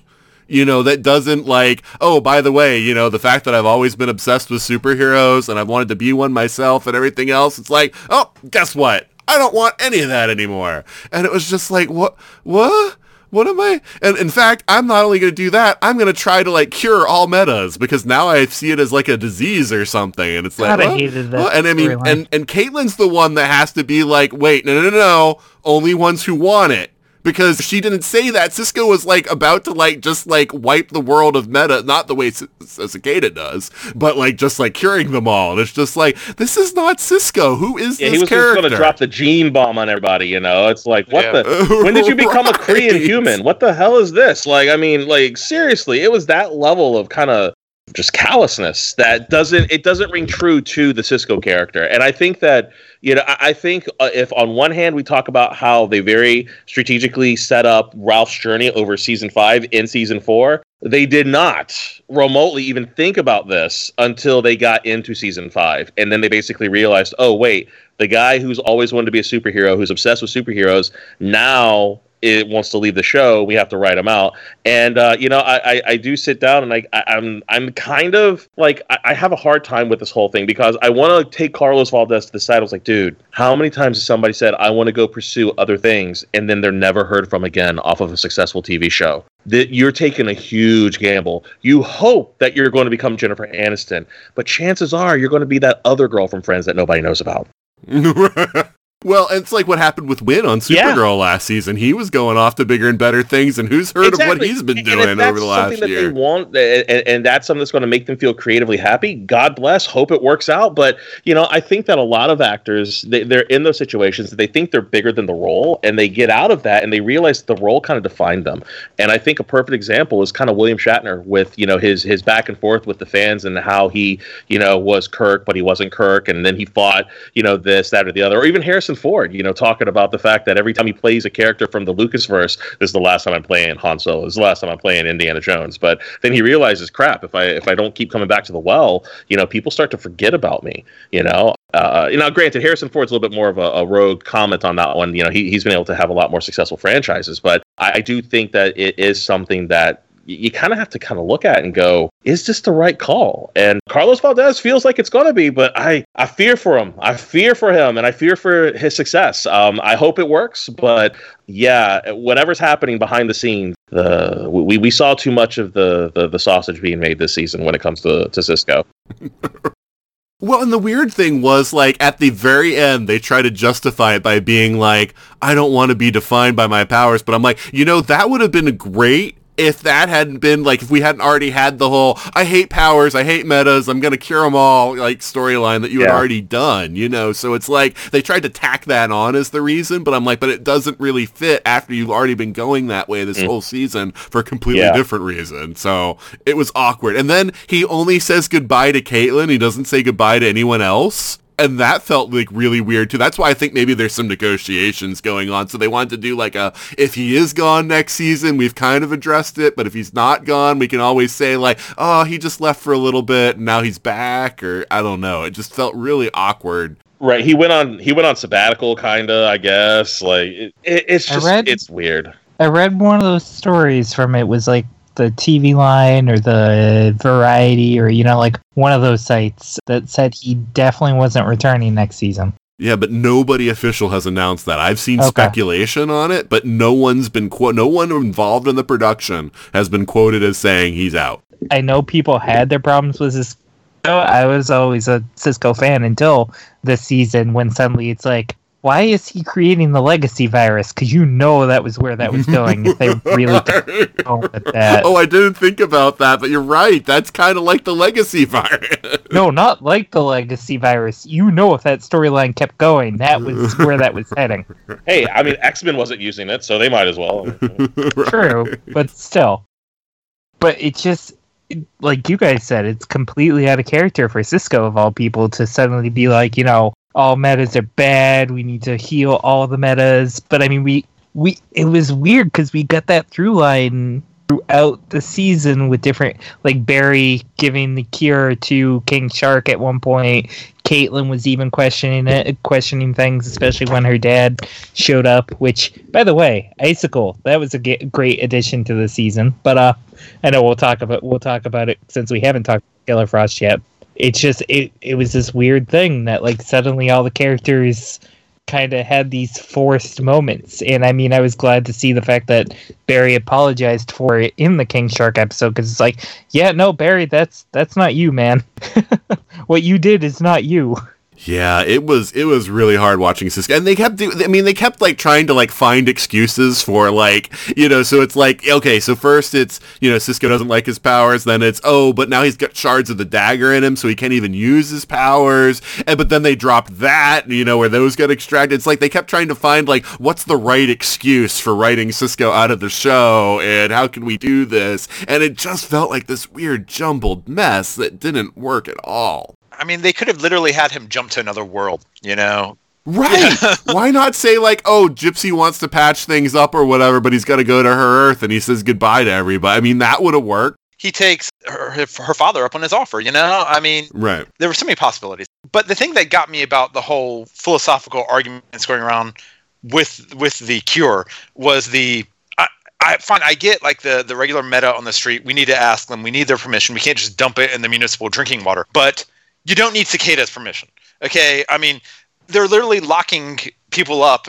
Yeah, in Star Labs, they've obviously never cared too much about civil rights before. So I don't know if you're a villain and if you're committing genocide of the sort, then yeah, they can use the cure on Cicada without permission. That's totally fine. Even worse was when they went, because remember, Grace wasn't kidnapped for a few episodes after Future Cicada shows up. It's like, why not use it on Grace? Her parental guardian already gave his permission. Yeah. And it's like, so that's the way to get rid of Future Cicada is to cure her younger self, and then you would be free of it. And that was the thing where they're like, oh, we need Grace's permission. I'm like, basically her father, her parental guardian, before he died, said that, do it. Once he was done, do her. Yeah. So, yeah. It was, oh God, that annoyed me because that one I felt like, yeah, I mean, you should be doing that. She's in a coma. She can't speak for herself. Mm-hmm. Her dad gave permission. Do it. Oh, yeah. And by the way, she's killing people in the future. Yeah.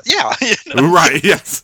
Well, yeah, I mean, but, the killing people in the future thing is always baby Hitler talk, right? Well, if we kill baby Hitler, then we don't have to worry about it, and unless you're Ryan Reynolds in Deadpool 2, you really don't have a good excuse as to why you're actually going to kill baby Hitler. I mean, there is a certain bit of predestination paradox that you have to worry about, which is always kind of a weird thing to discuss. But I think... Well, I would grant you that if they were talking about killing Grace, but they weren't. They were talking about removing her powers. Well, I think that the thing that we're forgetting is the fact that, and maybe it's because I'm very sensitive to atomic rights, and I don't mean atomic like as a nuclear power, I mean like your autonomic rights. People have control over their body, and every time that you take away a person's ability to make a decision about themselves, except of course in the fact that, when she's a young child, but, taking it away from an adult, I always kind of squint at. I'd be like, even if the person is doing bad things with whatever their brilliance is, like, for instance, like if somebody's just extremely smart and you go, hey, this person's really smart. They're using their smarts for some pretty dastardly deeds. Let's just lobotomize them,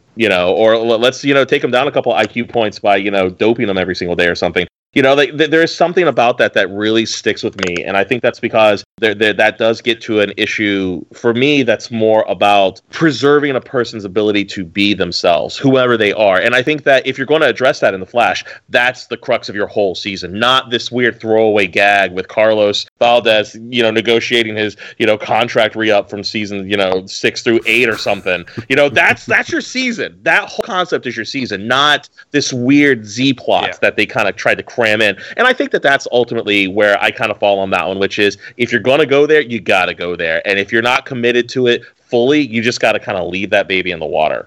Yeah, I'm guessing he must have floored them when he said that, hey, I'm thinking about leaving, because that's the only way I can explain how poorly they, like I said, they went multiple directions with it, tried to like they were trying to think of like, what's the excuse, how can we do this? And it's just like, oh man, yeah, I'm guessing he surprised them with it, because otherwise that was just bad. I mean, if that was their creative vision from the beginning of the season, what the hell? I just I would sit down with them and I want to ask them, who hurt you this year? Seriously, who hurt you that made you think this was an acceptable choice for a season's character? Clearly something bad was happening. Yeah.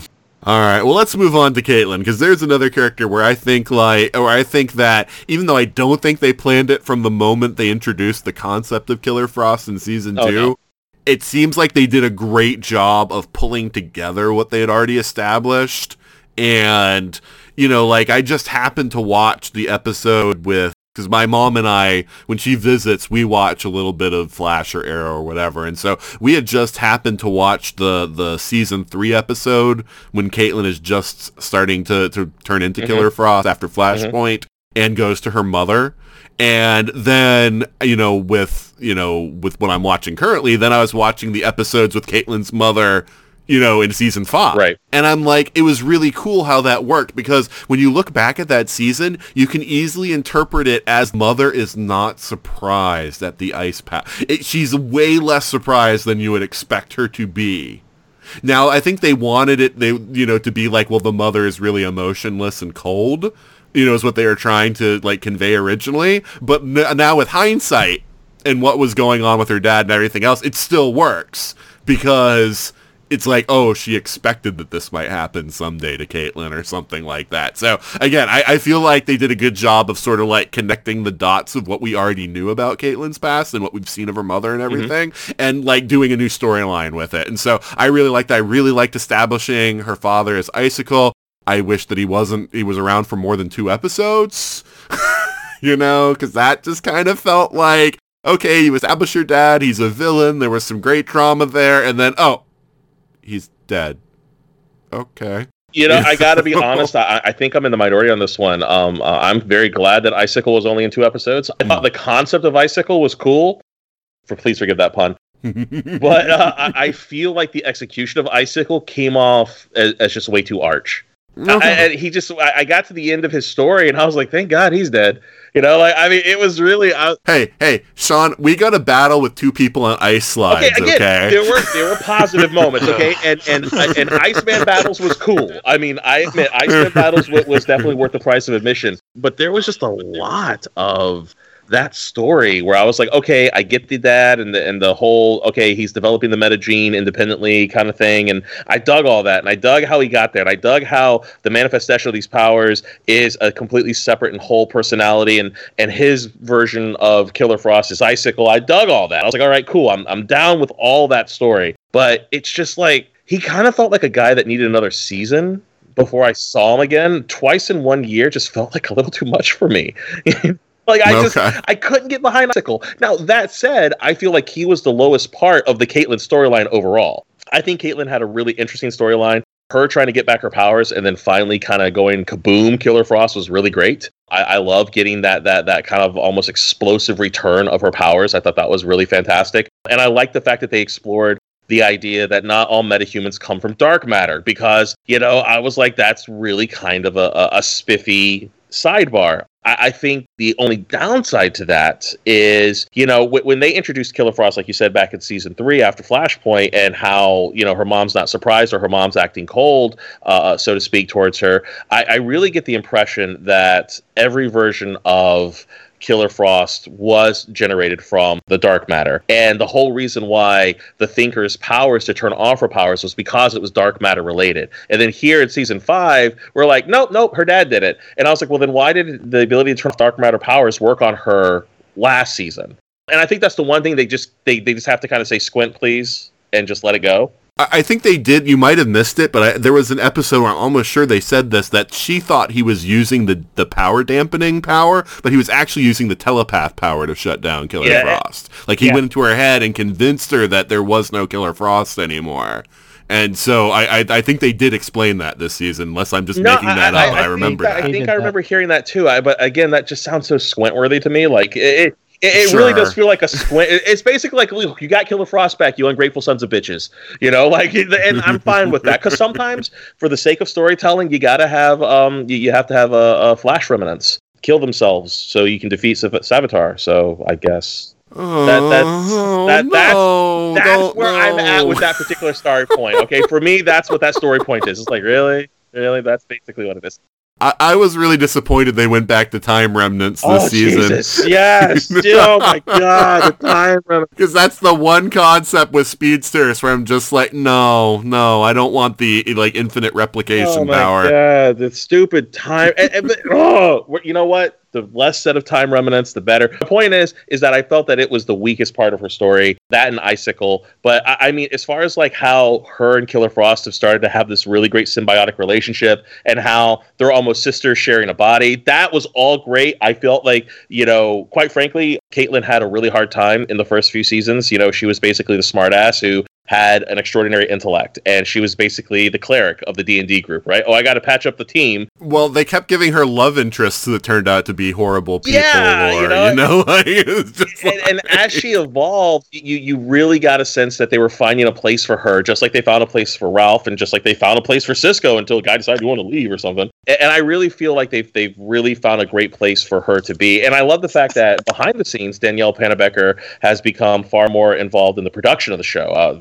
They had that big hype of the fact that she actually directed an episode this season.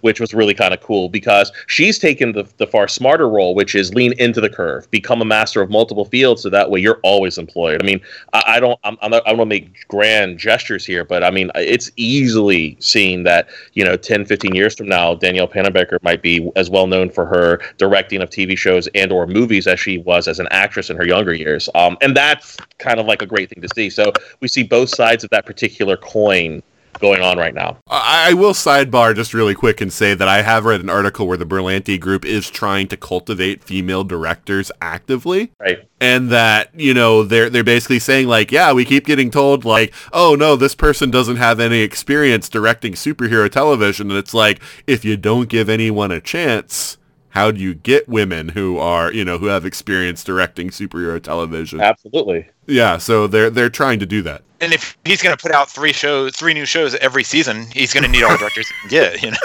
Right.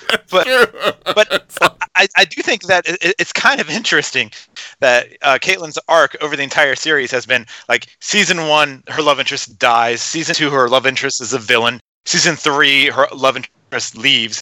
And, finally she's learned to love herself. Well, that's true. Yeah, no, that's very interesting because, I was just thinking about the fact that, like, whatever happened to Julian? Or, it's like, I would love to have somebody be like, hey, what happened to Julian? Everybody's like, who? Yeah, right. It's like, and then Barry just starts whistling and walking away. It's like, erased him from the timeline. Somebody goes, wait a minute. Yeah, there was a guy named Julian. And Barry goes, no, there wasn't. No, Flashpoint 2. Flashpoint 2, bitches. No, I went back and I killed Julian. That guy was a prick. And he was mean to Harry Potter when they were kids. And I was like, nobody gets away with that with Harry. And I killed him. And he just walks off just dead face. That's how you win the Flash. You find out that he just kills, like, he just killed him just like flat out. Like, no, nobody does that to Harry Potter and lives. It just walks off into the sunset. And you just have that sad Hulk music and then done. Oh, man. Oh, so Eric, did you have anything you wanted to say about Killer Frost? That's one of the highlights of the season is everything going on with Killer Frost. And I kind of lean towards Sean's thing when it comes to Icicle, because, I mean, I love Icicle. The Injustice Society has always been a huge fanboy moment for me, so the second I hear Icicle's name and it finally clicks into my head what they were doing with her father, I was just like, wait a minute. And I'm like, no way. And then I'm like, I did love what they did, but, like, the more I thought about it, I'm like, we've used maybe about, like, 25-30% of the mad scientists in the DC universe. There's plenty of source they could have thrown in there of one of the many mad scientists to kind of explain that as Caitlyn's dad. I feel like that would be far less... I mean, obviously, Icicle makes sense with the way they did it, but it's still like, hey, you got plenty of mad scientists you could have thrown into the mix that you haven't used in any of these shows yet that you easily could have used there. Plot twist, Caitlyn's father is Lex Luthor of Earth 1. Well, I mean, no, they could have even it would have totally broken the world if they had done this. But Right. they could have done the Victor Freeze kind of thing. Victor Freeze is her dad. I mean, like I said, I think Icicle was fine. He was just when he finally went full Icicle, it was so arch. It was a little much for me. Well, I like the fact that they're remembering now the whole point of having, because Snart was so cool and so charismatic that they transitioned him to being a good guy so quickly, but they're remembering finally that, oh yeah, the Flash's big weakness is cold, because when you slow down molecules, they can't go fast. And so it was nice to have a villain that actually could really hurt Barry. Because a lot of times it's just like, Barry's so, like, if Barry's using his head and using his powers, like, none of these villains can touch him or do anything to him. So I also appreciated that they were remembering that's, like, really his real weakness and, putting him in some dangerous situations and stuff. Absolutely. But, of course, then they wipe him out, and it's like, okay, well, no more Icicle. So it's like every time they... Well, but they've hinted that the mom is going to turn into a version of Icicle. Right, Lady Icicle or something. So, and again, we've got so many other Earths and so many other timelines that no one is ever gone that they want to bring back. Oh my God! All of a sudden, like, we're that weird. No one's ever really gone if you don't forget them. I've already deleted that episode. We just got to go to that Earth, and there they are. Oh, there you go. Oh, by the way, and I'm sorry, since we were talking about multiple Earths there for a second, I do need to make one really just just bitchy moment here, which is when they introduce Supergirl to Earth-1 and they talk about the fact that the Danvers do not exist at all in any capacity on Earth-1. What the hell is her sister doing there when they have the Elseworld happen? Did they establish that there were no... I remember that they established there was no Barry in Supergirl's Earth, but I don't remember them ever saying Alex didn't exist. They said that there were no Danverses. They basically, like, they said that those characters were not intermixing. And so, like, then all of a sudden Alex just shows up. But anyways, we'll get to that. But just... right. that just bugged me. But hopefully, Supergirl's icicle is a little less arch and a little more villainous. Yeah. I mean, we've already established that Batman is on both Earths because Kara knows the Batman on her Earth, and there's one on Earth-1 also. Yeah, but I mean, again, me ripping on Icicle is basically me kind of picking at that one topping on a really delicious pizza that was completely great, and that was Killer Frost. Killer Frost was a lot of fun this year. Uh-huh. So let's talk about, I mean, we've kind of talked about Iris. I don't know if anyone really wants to talk any more about Iris. We've kind of talked about Nora. We've kind of avoided talking about Barry so far, which is kind of sad since he's the star of the show. Is he? Is he? well, on paper, he's the star of the show. I mean, it's a good point to bring up, though, because I feel like everyone else was far more interesting this season than Barry was. Whenever Wells is back, though, that always ups Grant Gustin's game, is when he's interacting with Thawne. And, so we got some good stuff at the end, I feel like. But, yeah, otherwise it was a lot of, hey, Nora, you know how I always said, like, keep everything from Iris? And Wally, you can't be the Flash. And, I've always tried to, and Ralph, you can't help. Nora, now it's your turn. For, like, the first few episodes. And so it was kind of, we got a little bit of that Barry back again. Before I'd watch more Barry, I'd rather have a series about, Cecile or any of the other characters. I mean, a telepathic DA, come on. But, well, no, she's empathic now. She's empathic. She's empathic. She's literally the Deanna Troi of the Flash team now. I sense pain. But the one thing I will say about Barry, and maybe this gets towards the end of the season or whatever, but at least Singh finally admitted that he knew who Barry. I mean, yes. How can you not figure these out? I'm sorry. That ending with Singh was one of the things I loved about that last episode. Yeah. And no, it's not the big thing that I wanted to say till the end, so we can talk about that. But yeah, it's just the fact that not only does he promote Joe, which might also be because Jesse L. Martin is I don't know if his injury means that he can't do anything as much moving forward, but. Also that, he's just like, and so you have the Flash helping you, because, of course, I know, because I'm a detective. He's like, I did earn this position legitimately. I didn't have the Flash coming in helping with all my cases. Yeah, frippin' putz. Yeah, your lab work used to take 6 months, but now you can get it done in 6 minutes. I can figure this out. By the way, Joe, your arrest rate has gone through the roof since the Flash showed up. Man, if that that's kind of like the version of Singh that we get in the comic books. Like the version of Singh that we get in the actual show is a way nicer version of this character. It would have been funny if they actually kind of tossed back just for a second to like the really bitchy version of Singh. Where he's just constantly just a jerk to everybody. But no, I mean, it was great to actually have him just flat out say, yeah, of course I know you're the Flash. Duh. Like, who else would it be? It's almost a no-brainer. It's almost to the point of them exposing the ridiculousness of Barry trying to keep his identity from his enemies, because they all figure it out within, the first 6 or 7 episodes anyways. Might as well go public. Hint, hint, people, come on. I know, isn't it weird that they've gone that route with the Green Arrow of all people, but not with the Flash? Right? Like, what the heck is wrong with them? The Flash is a hero that lives his light out during the day. He's mostly a daylight character. He's a character who is upfront and honest. He believes that being transparent and showing that he's one of the guys is one of his greatest strengths. And because of that, people know who he is. Now, granted, Barry was much more private about it than Wally was. Wally really ran into it. Yeah. But as I've said on multiple times before this version of Barry is far closer to a Wally West character than he ever was to the 60s and 70s version of Barry. So it's like, roll into the curve here, guys. If you're going Wally, go full Wally. He's the Flash. But they don't do it. Yeah, but I'm going to give Barry a pass on the fact that, like I make the joke about how he's always trying to restrain everybody. But when he found out that Nora had been working with Thawne, that's the one time that because it was a gut reaction, it was visceral. She worked with the person that had murdered his mother in front of him. And I feel like him, like, giving her a timeout, basically, because we never know what would have happened if, like, things had just been left to lie, like Iris hadn't gone into the future or whatever. Like, if he would have gone back for Nora, you know, eventually and been like, you know, I'm sorry, but you made me upset. But because Iris had to take everything into her own hands and solve it within 5 minutes, you know, and not let people cool down, you know, everything started happening the way it did. But yeah, I kind of give that one a pass because I totally get the headspace that he was in, and I feel like everyone, you know, I feel like everyone who was kind of like, oh, Barry, you're a little extreme, was kind of like, remember who we're dealing with, you know? It's like, not to say that people can't change, but there are certain people that have, you know, exhibited a pattern of behavior.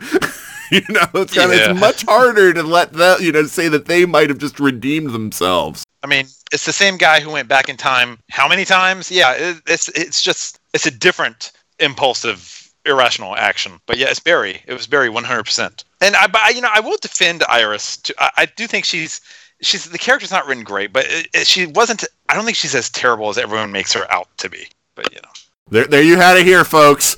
Iris fan, Ryan Guthrie. Iris defender, not fan. There's a difference. I think if we ultimately boil down to the reason why Iris doesn't work, and I think this is ultimately a mistake of how they introduced her character, is they made her feel petty in the first season. She truly felt petty in the first season. Oh, I'm kind of in love with the Flash. And they were doing that weird Lois Lane is in love with Superman thing, and it didn't quite work. And then she realizes that Barry is the Flash. And, oh, well, am I more in love with Barry, or am I more in love with the fact that he's the Flash? And the fact that they had grown up together, it was just it was a weird thing all the way around. Ryan and I are laughing because we had a long conversation with somebody on Facebook like a year or so ago about this, who was like, they're not brother and sister. And we're like, we know they're not literally brother and sister, but they're like adopted brother and sister. And that's just as weird. It's a bizarre thing, you know, and you have that kind of looming over the whole specter of it. And quite frankly, it's the thing that makes it just odd, you know, it makes it an odd pairing. Whereas, you know, in the comics, Barry and Iris were people who found each other in their early 20s, you know, mid-20s or so, at the height of their careers. They were people who were challenging one another over and over again. And because of that, their dynamic was much more that of capable companions and worthy adversary almost, to the fact that they said we're better together than we are apart. And then you look at what they did in the show, and they basically made Barry a puppy dog who was chasing her and say, please find me worthy. And then one day she says, I deem you worthy. And that has completely spoiled that dynamic from the get-go. Again, this isn't a problem with Candace Patton. This isn't a problem with anything they've done with the actors. It just happens to be a really horrible dynamic they introduced all at the beginning, and it makes her feel petty. And and they've tried to rewrite it a million times, and she keeps professing, I've always loved you, and I just didn't realize what it was, and I will always love you. And there are moments where I'm truly moved by their relationship because I feel like they're almost there. And then as soon as I start really getting on the Irish train, you put a freaking power dampener in your daughter for 25 years because you're just a bitch. And then I'm back on the Iris what the hell train, you know? And they Well, here's the thing, and here's the weird part. Is Nora from the timeline where Argus criminalized all metahumans or not? Because if she's from that timeline, then I get Iris's actions, because then she was protecting her daughter by hiding the fact that she was a metahuman, and that makes sense. Now, with what happened in Legends in the end of the season, they've erased that timeline, so God knows, you know, but since we've already seen that that's a potential future, I was operating under the assumption that maybe Nora lived in that world, and in which case, then I can sort of see what Iris is doing. But do we ever get an explanation that that's why she did it? No, we just learned that she implanted that in her daughter, but we never get told why. Yeah, you know, and that might be, and it might be a nod towards Legends. That might be their, hey, if you're paying attention to this other show, you know what's going on. But even then, so now we're saying not only we can't talk about it yet. All I'm saying is double whammy. That's all I'm going to say.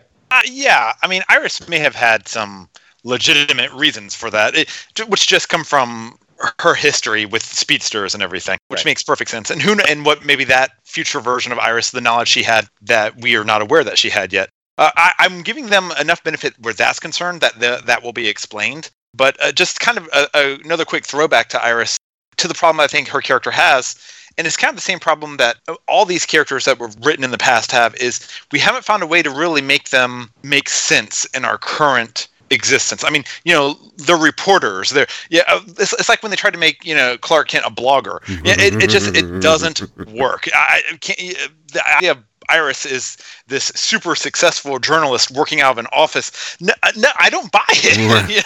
I mean, it doesn't work for me. And I think it makes everything she does feel forced. Yeah, no, that's fair, I think. But yeah, we don't have to talk about Iris anymore. Well, I mean, you do have to. You can't just ignore Iris because of bad writing. But you do have to acknowledge that. I don't want to call it bad writing. You have to acknowledge that there are flaws built into the character now, and that it's lazy writing.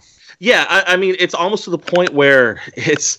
I kind of want Barry's ultimate love to be Iris from Earth 42. Like, let's get a redo on Iris or something. Let's. I think they have an opportunity with Crisis coming up to reset things a little bit, and I'm hoping that we might get something like their history together is kind of like reset back to like where his mother survived and they didn't live together or something like that, because then they might be able to do something with that feels a little more natural. But I don't know. The whole thing, like my wife's always saying, like they grew up, they went through puberty in the same house. That's weird. It is weird. She was in the room next door when he was learning how to masturbate, and then she was like, "That's the man who I'm going to marry." She's probably she saw his internet browsing history. I mean, Oh God, yeah. And again, that's nothing to do with Candace Patton. That has everything to do with how they wrote Iris. Yeah. And it's just unfortunate. It really is unfortunate. Well, yeah, I think you hit the nail on the head with the issue being like he was the puppy dog that followed her around, and then one day she just decided, okay, and that does not feel natural. Does not feel like they have some great love that's like timeless or whatever. That feels like she like sort of like settled on him, and that's what's wrong. Yeah. Right. Yeah. Well, and that's what worries me about the idea of a reset, because 9 times out of 10 when they do those sort of things, it's going to end up being that, it's a new Iris, but it's one who's not in love with Barry. So we have to go through all this again where he wins her back. Yeah. No, and you're right. I mean, that it is a worry. I mean, I'm a little worried about that too. But we'll see. I mean, it might not even happen. Right. I mean, to be quite fair, I'd actually take winning back Iris at this point if we get a brand new Iris. I would actually like to see that journey. I'd like a redo on that journey. When you say brand new Iris, do you mean actress and everything, or just No. Keep Candace Patton. I think Candace Patton is a fine actress. I think there's no reason why they can't keep her, but reset the character. And you know what? I mean, Ryan does bring up a good point. If you are playing reset, I mean, what do you do at that point? I mean, because people will still have 5 years of Candace Patton Iris. It's like, can they separate the two characters? Can we have a Tom Cavanaugh moment? Well, my solution to this. My solution has always been kill her off, reconstitute her in the future, and then have super awesome Iris that we had in the later comics, where she comes back with all that future knowledge, but she has to be like careful about what she says and how she says it and everything. I would love that manipulative Iris. That's you won't Future Mom back. Yes. Yeah. And for those of you who don't know, years ago I did a journey on my own podcast when I was doing it, where I introduced Nathan to my timeline of the Flash, which is basically the Wally West version, which covers a significant portion of Barry's life as well, because they talk about him a lot in flashback. And the big thing they do there is they reveal that Iris was killed at some point in Barry's past, but you find out that she's actually from the future. And through time shenanigans, and that's all we can really call it, she was able to be revived in the future and has a complete working history of what's going to happen to all speedsters from basically 1985, or when Wally West put on the cowl, until her time. And she comes back to the present knowing that he can't survive what's about to happen unless he gets a couple nudges and is kind of manipulated into it. Very much a doting mother with the kind of motivations of what Thawne had in season 1. I need this to happen in order for him not to die. But she gets dark sometimes, like how she manipulated Johnny Quick. Oh, yeah. Oh, definitely. Oh, absolutely. Yeah. There's some darkness in the lady. But it it is definitely the most interesting version of Iris that they've ever put on the page. But I don't know if they'll ever be bold enough. No, and that's the problem, is that because then there'll be fears that people will find that unlikable. So even though I like that version of Iris where it's like greater good kind of stuff, and I think that's interesting, I totally understand why like networks would be like really worried about that, of like, people already don't like Iris. If we make her like this, like nobody will like her. But I mean, is there a thought of, well, okay, since we're not really digging the Iris vibe right now, if we make her future Iris, if we have it be Nora's Iris from the future and she comes back to the present, and that's the dynamic for a season or two, that would be a really interesting thing to see.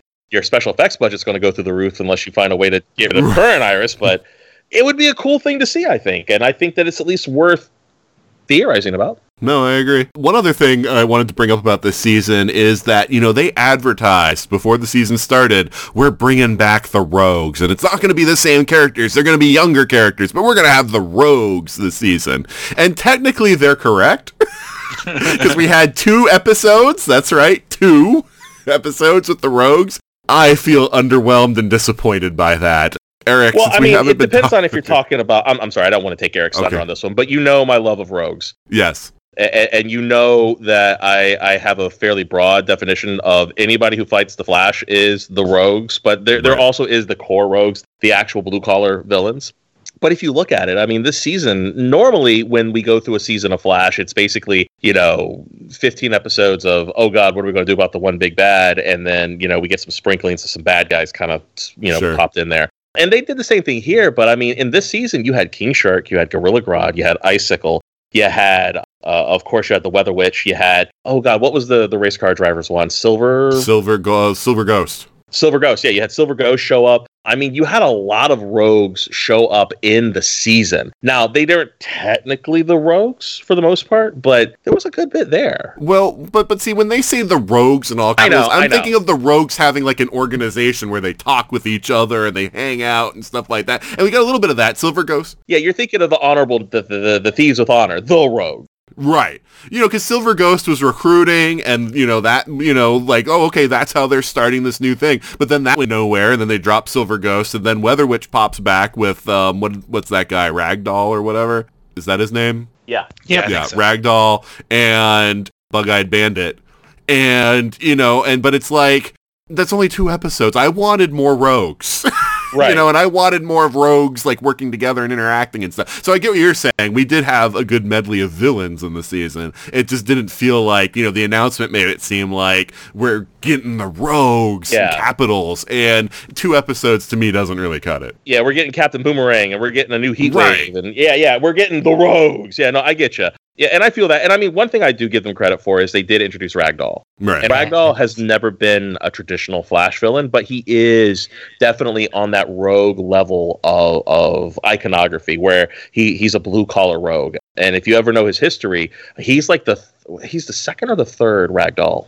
I think he's the third Ragdoll. I want to say his father was one, then his brother was one, and then he became one. And he was the one, the one that they have actually that wears this particular mask. His version of Ragdoll is the one that didn't have powers, and ultimately he kind of gave himself abilities to do that. Whereas his father and brother had a supernatural ability to kind of do this stuff. And this version of him, he had to basically force himself to do it. So imagine seeing your sibling being able to put himself in a box that's only 5 inches by 5 inches wide. And you have to figure out a way to do that yourself. That was what made this Ragdoll so cool. So when I saw him and he was actually in a box that was 5 by 5, I was like, oh! And he's just unfolding, and I was like, oh! And he's basically evil elongated man, but I still loved it because that's what Ragdoll is. That's what he does. He's a contortionist to the nth power, and I love that about him. Well, I like that they got a real... obviously they enhanced it with CG. Some of the things he did were literally impossible. Right. But I'm glad they got a real contortionist because a lot of that was real. Yeah, and it was so really cool. Freaky and disturbing because it was really somebody doing it. Right. That worked. Yeah. Yeah, Ragdoll is a great character. Sorry, please. Oh, no, I was just going to say my wife watches America's Got Talent,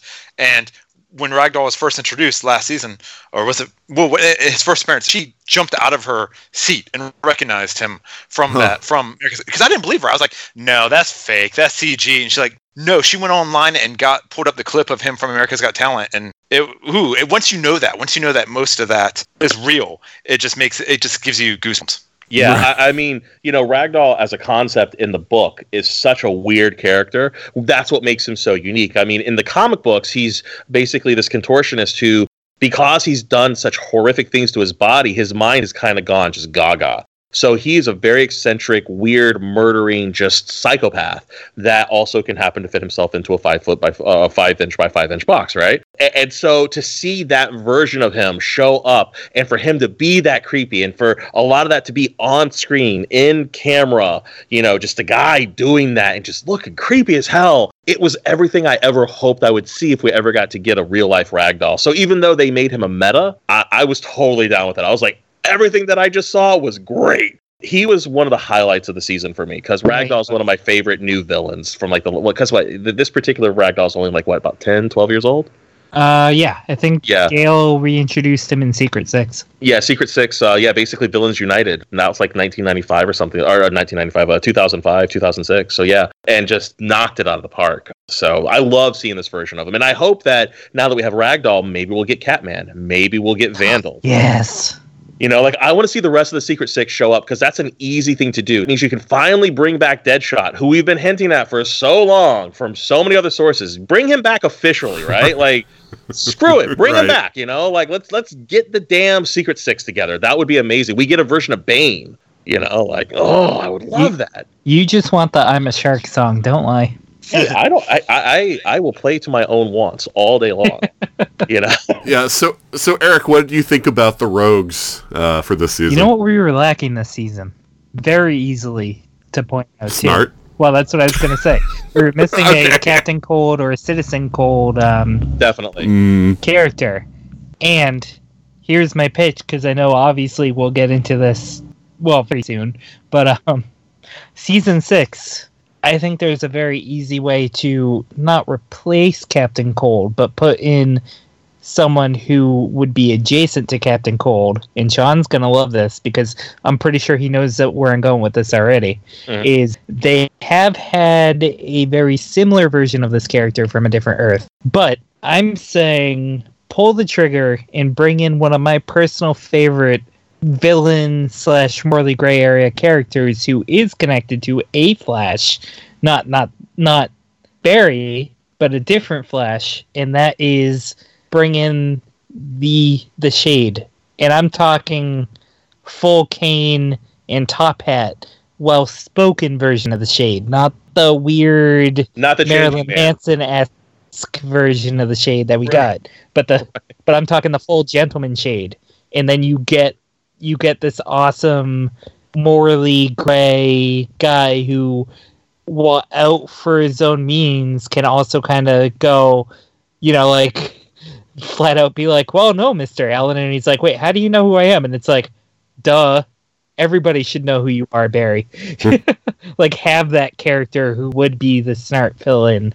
But I think it would be very fun. I think that's the villain that we're missing. It's the guy who's not necessarily full on evil, but kind of, and not good or not evil or chaotic good, but kind of chaotic neutral in a way. You bring up a good point, but I'm going to say the way that you set it up had me thinking a different direction, which was The Flash Season 6, The Search for Snart. Oh, that would be cool, too. That would be really cool. Rolling my eyes over here.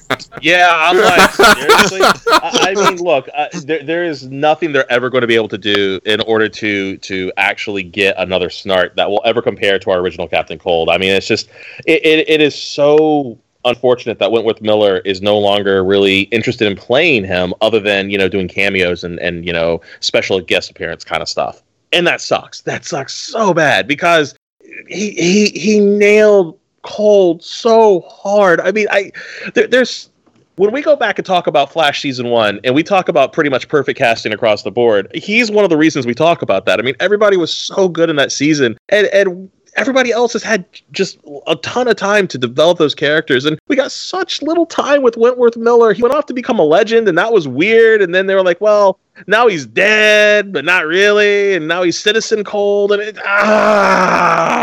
we need a Captain Cold, too. And it can't be Snart, obviously. It's got to be somebody else. But right. For the love of God.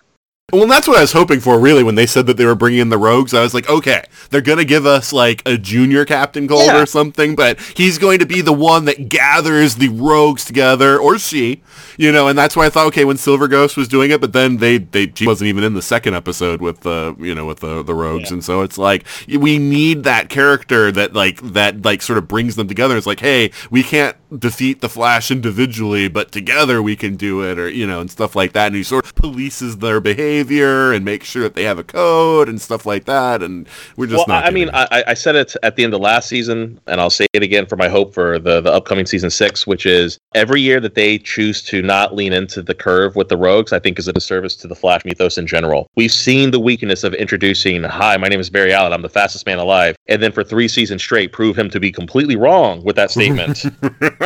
I'm really one of 4 of possibly the greatest, the fastest people alive right now. Currently. It's like 66 episodes straight of, you're really not the fastest man alive, this other guy's the fastest man alive, and then in season 4, it's like, fine, he's finally the fastest man alive. He is no longer being outran by somebody. He's being outthought. Great, And that was cool because they actually started to develop other characters. And I was like, for the love of God, thank you. And then we get into season, 5. And fortunately, we had a lot of other characters, but speedsters started showing up again. They're afraid to get away from other speedsters. It's like they feel like anybody else is just going to come up so lackluster. And that was one of the great things about the Rogues is that they're all kind of a joke on their own. But working together, they are a formidable foe to one speedster hero. And Captain Boomerang's the perfect example. Nobody took Captain Boomerang seriously. He literally threw a boomerang, Flash dodged it, and didn't even think about the rebound, and then he took down the Flash, got away, and that's how he got his street cred. Was that he accidentally beat the Flash, and then he was like, I'm Captain Boomerang. I'm the only Rogue to take down the Flash on his own. And nobody can fight him on that. It's the thing that he hangs his little freaking stupid cap on, and like they don't play that up, like they don't play. And if they would do that, if they built a whole season about we're going to introduce 5 to 10 new Rogues. Obviously, we can't have classic Snart. We can't have classic Heatwave. Bring back the Trickster. Bring back the Golden Glider. Let's introduce bring me Magenta again, right? Like we had Magenta set up last year. Bring her back. Like let's really start to go into it. Mirror Master in the top. I'm sorry? Mirror Master in the top. Yeah, we have they reintroduced the Mirror Master gun this season, and it's like, give us the Mirror Master gun. They even said it was developed by McCullough Technologies, and I'm like, give us Mirror Master, give us the top, give us the Turtle too. There are so many characters that we could get and we could have. I'm sorry, go ahead. But can they carry a season, right? Yes. If you introduce 5 to 10 new characters and have the first half of if you have the first 10 to 11 episodes be these villains giving Barry a hard time, but ultimately getting defeated, and then they're all in Iron Heights, and they all say, what if we work together? And then the last half of the season is the great Rogue heist, and they're consistently beating him. Okay, but their ultimate goal is really just to get a payday.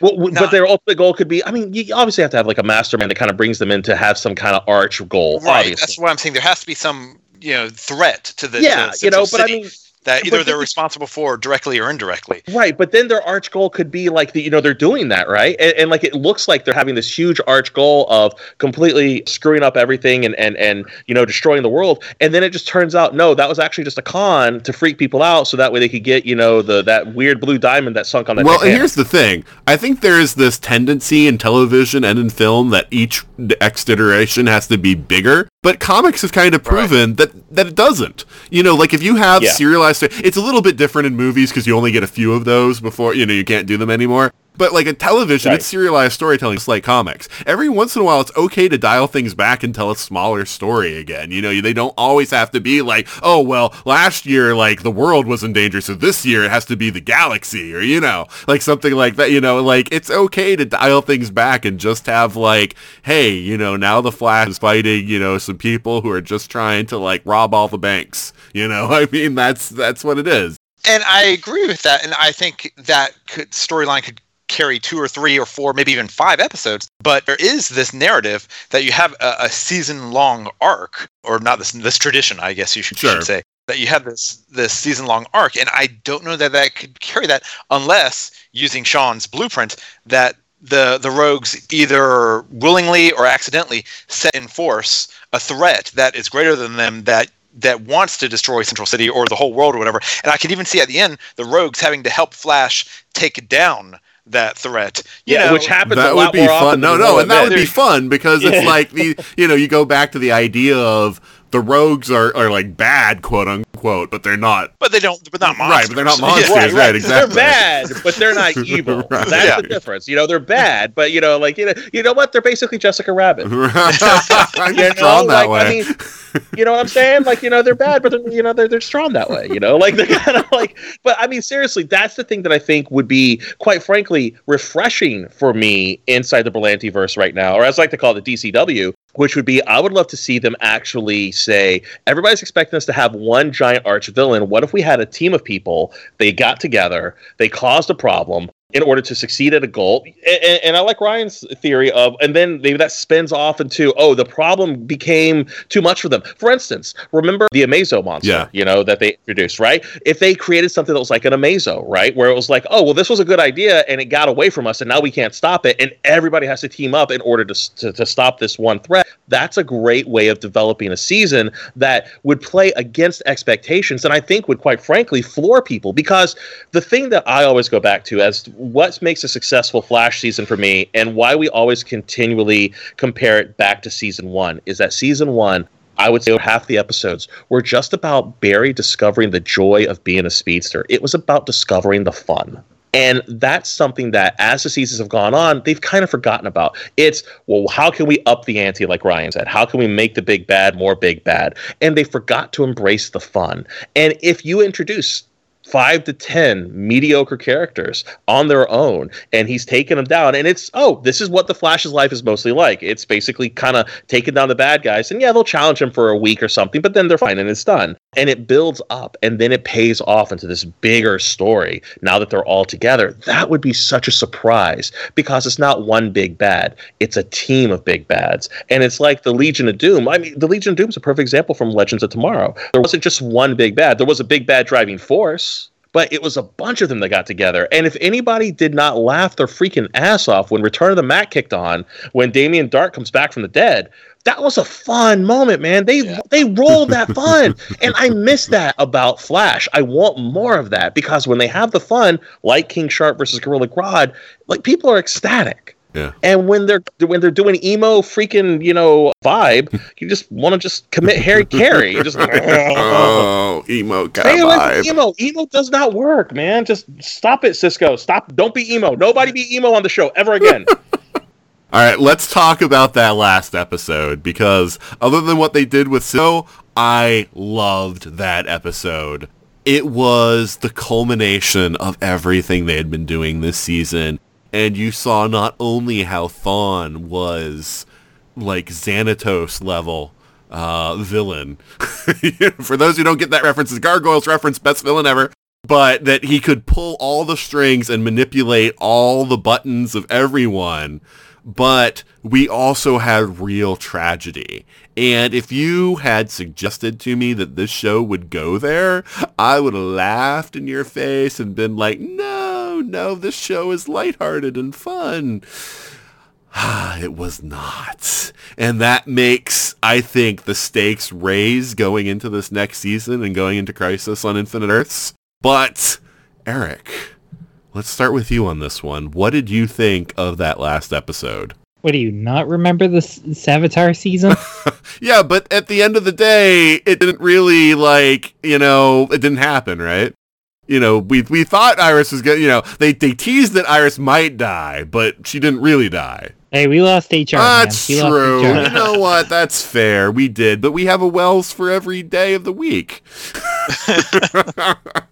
We just bring a new Wells out. We got Sherlock. There's a council. Right? The Council of Wells. Yeah. No, you're right. It was sad losing HR. But I mean, at the end of the day, it is a bummer because she was great. And she will be missed because she was a great addition to the cast when she wasn't being as annoying as her mother. I think they did a good job, though, of taking her from that sort of more annoying character in the beginning. Like, why couldn't they do this with Iris? Nora started annoying, but by the end of the season, I liked her. You know? And so... It's because she didn't grow up with Barry in the house and then became his love interest. I keep pointing you back to Exhibit A, people. Oh, man. And I mean, heck, now getting that tease of what Ralph is going to be up to at the beginning of the season makes me a very happy fanboy. Oh, God, that was so good. And I love that Sherlock gave him the gift of a baby giraffe plushie. Yep. But so, Ryan, what did you think of that last episode? I liked it. I mean, I don't think it blew me away quite as much as it did you. It basically, I was half sad, half wondering where they go with this, what's going to happen next. Because, I mean, we know next season, whatever happens next season, it's really just, everything's going to be overshadowed by Crisis. So, I don't know. I mean, I watched it, it's like, I'm going to have to process this. I'm going to see where it goes. And I don't know. I mean, anything that brings back Thawne is, a plus in my book as well. So, I don't know. We'll see. Well, I'm glad that they also reset the characterization, because the last time we saw this version of Thawne was in Crisis on Earth X. And he did not seem like the same character at all. He was much more of a mustache twirly, like, I like cutting people up for fun, kind of guy. Well, yeah, he was Nazi Thawne. I mean, yeah, Nazi Thawne is... Thawne. No, it wasn't Earth X Thawne, though. Like, he revealed to Barry that he was the same Thawne. He had just hung out with the Earth X people at that point. Yeah, but he was still a Nazi Thawne at that point. I mean, Nazi Thawne is still Nazi Thawne. I mean... But yeah, no, I like that they reset the characterization. I liked the fact that Thawne could defeat Barry and Nora on his own, and it took the whole team. Because, you know, we have to justify the fact that we have a Team Flash, right? And the idea that, yeah, Thawne's faster than Barry. But what if you have a guy made of elastic? What if you have a girl that can, shoot ice? What if you have a guy that can make portals? And using their powers together, they were able to, like, bounce Thawne all over the place and, do all that stuff. And it was like, that was really cool because, again, it made the whole idea of, why do we have a team make sense? It also allowed them to use their powers together, which I don't think we've ever seen. We've seen them in fights together, but it's like they're fighting separate adversaries kind of thing. And it was nice to have a villain that was worthy of them all pooling their resources and doing like a combination kind of move thing. And I really liked that. I was just going to say, there's a missing episode that we're never going to see where basically after the end of the first season, everybody's been practicing, for the eventual return of Thawne. They've just been practicing like on the weekends and stuff. Hey, we're going to go play softball later on Saturday. And on Sunday, we're going to kick the crap out of each other until we can beat the Reverse Flash. Right. Cool. See you then. Well, because, the last time I saw that was when Firestorm and Oliver, helped Barry take down Thawne. But they all did. I mean, they didn't combine very well. Like, they all attacked him individually. He would knock them away and another one would come up, and so it was like, that was what was cool about this, is that we really saw them working together and being a real team. And maybe this segues into Barry being one of the founders of the Justice League, which has been hinted like 50 million times in the show. Right. Yeah. And I did like the fact that they, started exploring the dark side of the, lowercase S Speed Force. That, I don't know, it's kind of there are definitely Star Wars parallels there, but anger leads to hate and all that jazz. But I don't know. I think that's I'm glad they explained where Thawne's power, his abilities come from, so that he can be the fastest man alive. And I'm really glad they didn't go for the obvious choice, which was for Nora to go into the Reverse Speed Force and, maybe she's like angry and evil now, but we know next season they'll solve it kind of thing and she'll be better, and going with the whole idea of Thawne set that up as his out, was it's like, not only did he manipulate time so he'd be free, he manipulated time so that Nora would be in danger, so they'd have to let him go. And so either way they went, either having Nora go into the Reverse Speed Force and becoming more like him, or her erasing from existence, served his ends. And it was just like, oh my god, he is the ultimate villain of this show, because he even did that. And if you say that he actually cared about Nora, that makes him even a worse person, because that means he's willing to sacrifice somebody that he cares about to further his own ends. And I just keep circling back to, that's what's been missing all day. I hate to hang the whole show on one character, but it's been kind of like, we've been trying to find the right foil for Barry, with all these, Zoom and Savitar and everything, and it's been Thawne the whole time, and that's, that's both the blessing and the curse of this show, is that he is the number one villain. Oh, I mean, look, and you and I have had this conversation numerous times on various different platforms. I've always said the best villain for the Flash will always be his version of the Reverse Flash, and as you know, my favorite version of the Flash is Wally, and his version of the Reverse Flash is Zoom. And the Zoom that we got on the TV show is a pale shadow to the Hunter Zolomon that we have in the comic books. That guy, holy crap. I mean, it's just brutal. Oh, because he's a profiler, and that's the thing. If they had brought that in and made him be like that sort of logical thinker and of how he's so methodical, that would have made Zoom so cool. But anyway.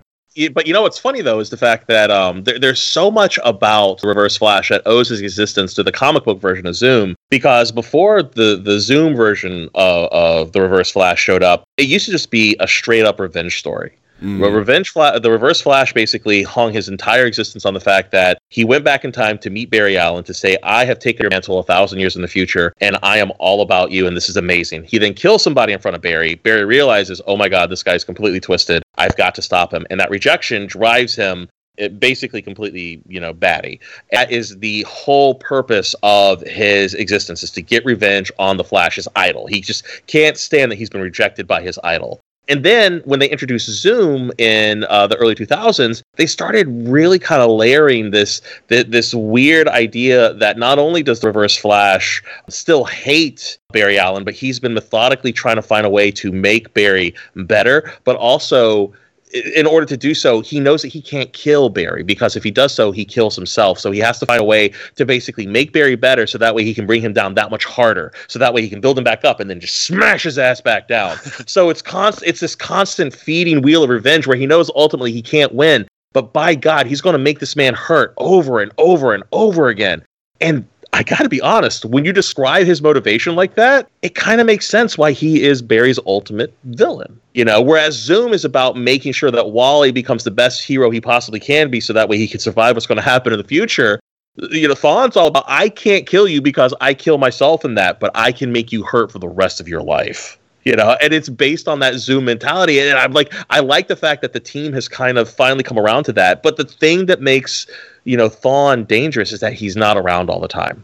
So now that they figured this out, he kind of needs to go the way of the dodo for a season or two. We don't need to see him for a while. I think he's going to be in Crisis, though, because he said, see you next Crisis, when he ran off. We also saw him in Crisis on Earth X. I mean, we crises are kind of like exception that kind of ignore the rules, because it's like a crisis. Right. But, as far as, being the main villain of a season like he was this past one. Sure. Retroactively the main villain. I mean, Cicada was the frontliner, but, having the Reverse Flash be a main proponent of a season, they need to, lowball him again and have him disappear, because ultimately the series finale is going to be his final confrontation with Zoom, with Reverse Flash. So you don't want to milk that too much. Well, no, and I agree. You can't always have it be Thawne, but I'm just saying that I think this season because I also feel like season 2 of Legends was so strong because, again, even though it wasn't Tom Cavanaugh, I feel the Reverse Flash just brings something to the table. His motivations, his way of operating, everything about him just makes everything so much better. And I think that's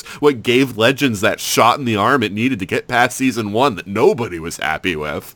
And propel Legends into something a lot more fun and interesting, so I don't know, there's something about the Reverse Flash, he just makes it everything better. But to Sean's point, is you got to be careful there, because it's like the Borg, right? Mm-hmm. If you go to that well too often, you dilute it. And what makes Reverse Flash so menacing, so terrible, is the fact that he simultaneously will stab Cisco in the heart, even though he loves him, will sacrifice Nora, even though he cares for him, but is also brutally the Reverse Flash. I mean, he's multidimensional, clever as hell, and each time they beat him, he becomes a little bit less. And so that's why you can't do it. But they didn't beat him this time. That's the important thing. The Reverse Flash wins at the end of this season. Yes, he does. This is the Flash's empire. So this was, oh God, it was so good. I need to smoke a cigarette over here. But that was one of the great things that they did in this season. You're absolutely right. The bad guy does win. While Cicada is defeated, No, the Flash won. He got it. His goals were to get away from prison and to hurt Barry. He did both. He won. I mean, he didn't win the fight because, you're cheating. But I mean, when you really look at it, I mean, he got what he wanted, which was he got the pain. For me, I always go back to his motivation is he wants to put the knife in. He just wants to keep twisting it every chance he gets. And he definitely got a good knife twist this season. And it was really cool to see. We haven't really had that with really any other TV show in the Berlantiverse so far. I mean, I can't think of any where we have a definitive, oh crap, they kind of just flat out lost. Yeah, well, and that was one of the things that I think was great about the structure of this season. Because in previous seasons, it's been the big bad, the singular big bad, and we kind of build up to it a little bit, and then there's sort of a climax in the middle of the season, and we kind of build up to it again in the second half to where it's the final climax. In this season, we had 3 big bads. And that helped keep the pace of the season going. Is I was getting kind of sick of Cicada, and there's a new Cicada who's slightly different, and so we kind of build up with that. And meanwhile, we're building Thawne up very slowly in that second half. But then it's Thawne was not the big bad of the whole season. He got one really fantastic episode to shine. Otherwise, he was a background character, and I think that helps so much. And that's part of why I feel like this whole season worked so well. Is that we didn't just have the one bad guy. We had multiple bad guys, and that the final one was the greatest. Yeah, I mean, there's definitely something to be said about having a myriad of bad guys in the Flash, and it just speaks more to the point that I was saying, where if they actually just nutted up and just got a bunch of rogues together, it would be great, because you would have to just lean on one heavy, and then you could reveal, oh, well, guess what? This is what was actually going on. And that would be great. And I think that they're getting it. And I think that they just have to be bold. I think they have to sit down and be bold with their selections. I mean, the Flash is a deep, deep roster. And there are so many crazy ones. One I would love to see them actually take seriously and bring back for a while, because he is so benign in the grand scheme of rogues. He's almost a Batman villain as far as his power level. But bring in Murmur. And let Murmur run a little while. And if you guys don't know about Murmur, Murmur was created actually by Jeff Johns. And he's a character who basically, he cut out his own tongue. He hates the sound of voices. He sews his mouth shut. And he basically creates a virus that specifically melts vocal cords. And he goes around, he basically just, he experiments on people and he mutes them. And then if he doesn't like the result, he just kills them. So he's just basically the serial killer that's constantly out there, and they can never find him. Just having a character like that just pop up, Murmur's still out there. That would be a creepy thing to have happen. We don't get a lot of creep factor in Flash. There's not a lot of creepiness. And that would be a new dynamic that I would love to see. That this overwhelming fear that's happening in the city because of this Murmur character, and they can't find him. And that would be something cool, But again, that's just me kind of spitballing ideas. But regardless, no matter what, going back to the end of this season, having Thawne show up, become the bad guy, have a huge showdown with them pulling out all the stops. I mean, you had Time Remnants, you had, you had basically everybody and their mom show up with some kind of gun, superpower. I love the time sphere just coming out of the portal and just smacking him right in the face. Yeah, it's we threw a time sphere at him. I gotta admit, I laughed out loud. I literally laughed out loud when that happened. I was like, did she seriously just throw a time sphere in his face? Yes, she did.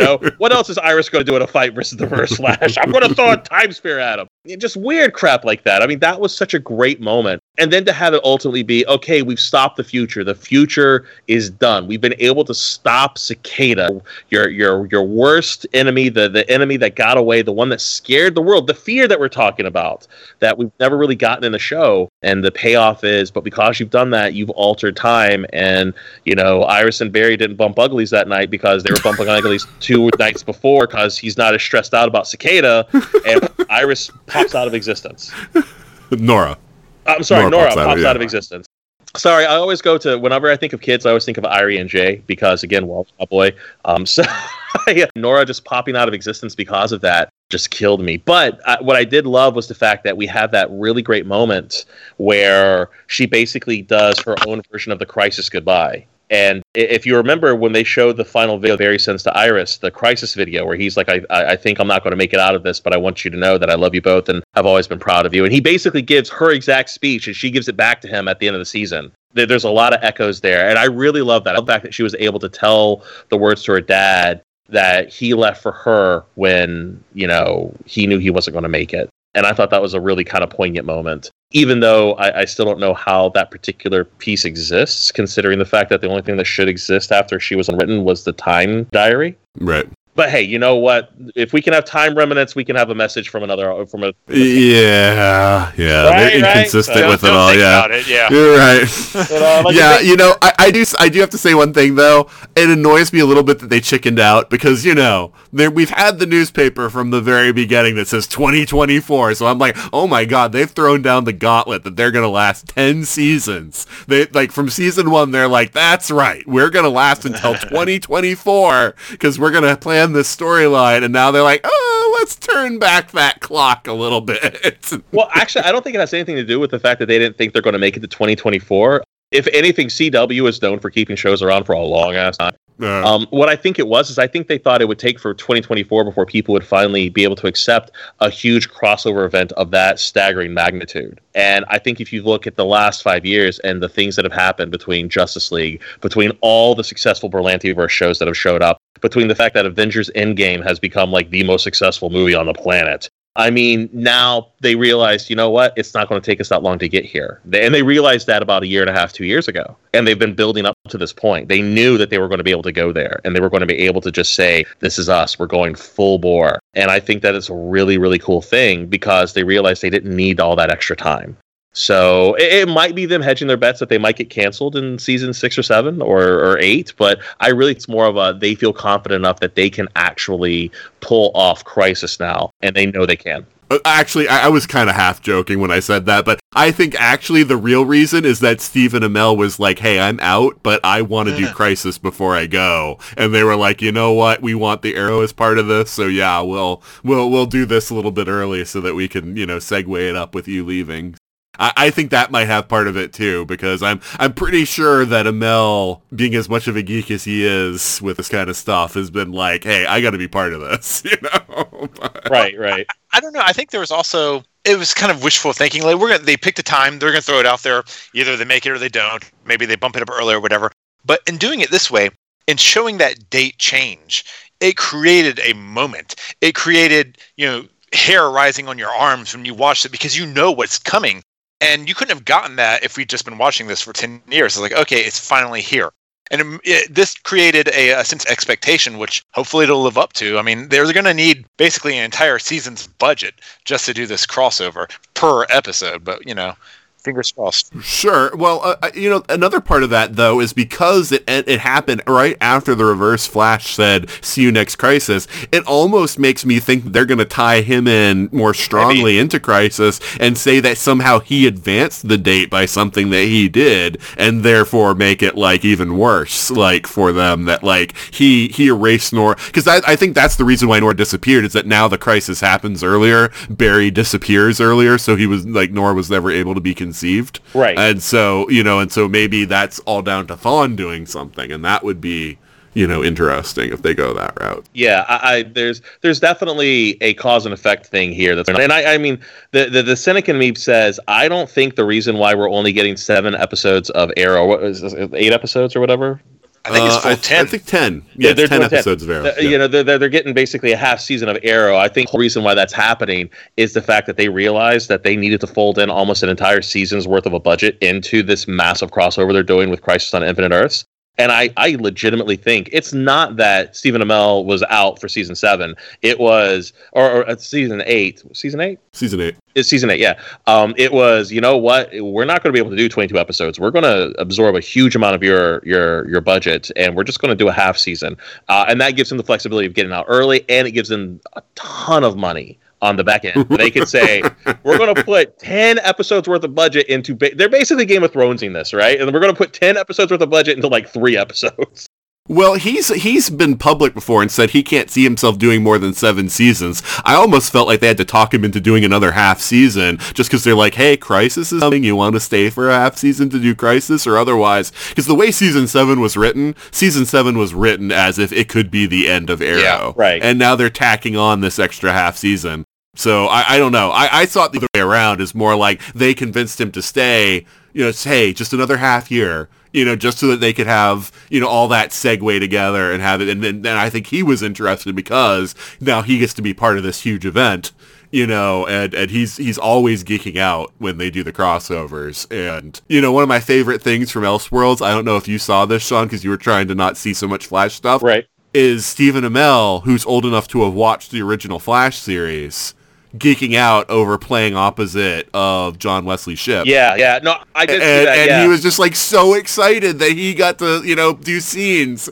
with John Wesley Shipp. And I was just like, that is so amazing. And I got to be honest. I mean, I talked to John Wesley Shipp about this years ago when he was at Con. I was like, if they ever give you a chance to go back into the original Scarlet outfit, will you go into it? And he's like, hell yeah. He was like, he told me years ago, he's like, if they ever give me a chance to put back on that suit and play the original Barry Allen, I will be all over it. And I was like, do you think they'll do that? He goes, dude, I have no idea. He was flat out. He's like, I have no idea. He goes, I'm just happy that they're letting me be Jay Garrick. At that particular point, he was like, I'm just glad that I got a job, playing the Flash again on some level. And when, dude, I'm telling you, I saw the preview, and I knew it was happening. And I knew when they said Earth 90, I was like, no. And then they showed him. I'm like, no. And then I hear the original Flash theme song, that horrible Tim Burton Flash theme song that I love so much. And I mean, I do have a love-hate relationship with that theme song because it basically is just Batman Light.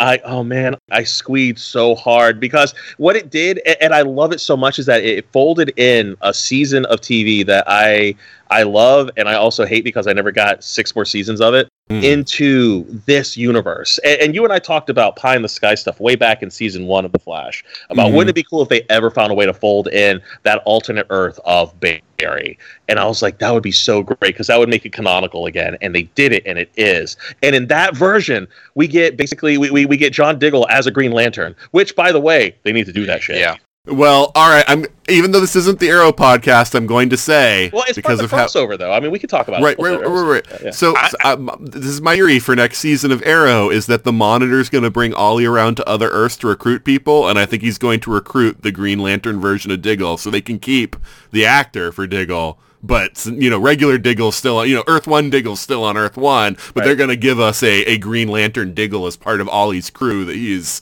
recruiting from different Earths. That's my suspicion. And I still love that he was John, though. I just love that his name was still John. So the John parallels, even though he's not Stewart, he's Diggle. It just... But about that, did you see in this season of Arrow, his stepfather was General Stewart. Right. Yeah, so, I think they were trying to backtrack it a little bit. Yeah, so they could kind of, but dude. Yeah, so we could have another Earth where he takes his stepfather's name, or that ended up being his father, or something like that. So yeah, that. Okay, so do you think that Warner Brothers and CW has the brass cojones to spin him off as John Stewart from Earth 90 or something, right, into his own TV show? We get a Green Lantern on DC Universe or something, or on CW in another year or two. Do you think that they can bring him back and play this character and have a legit Green Lantern that's not going to be made fun of and laughed out of the room immediately?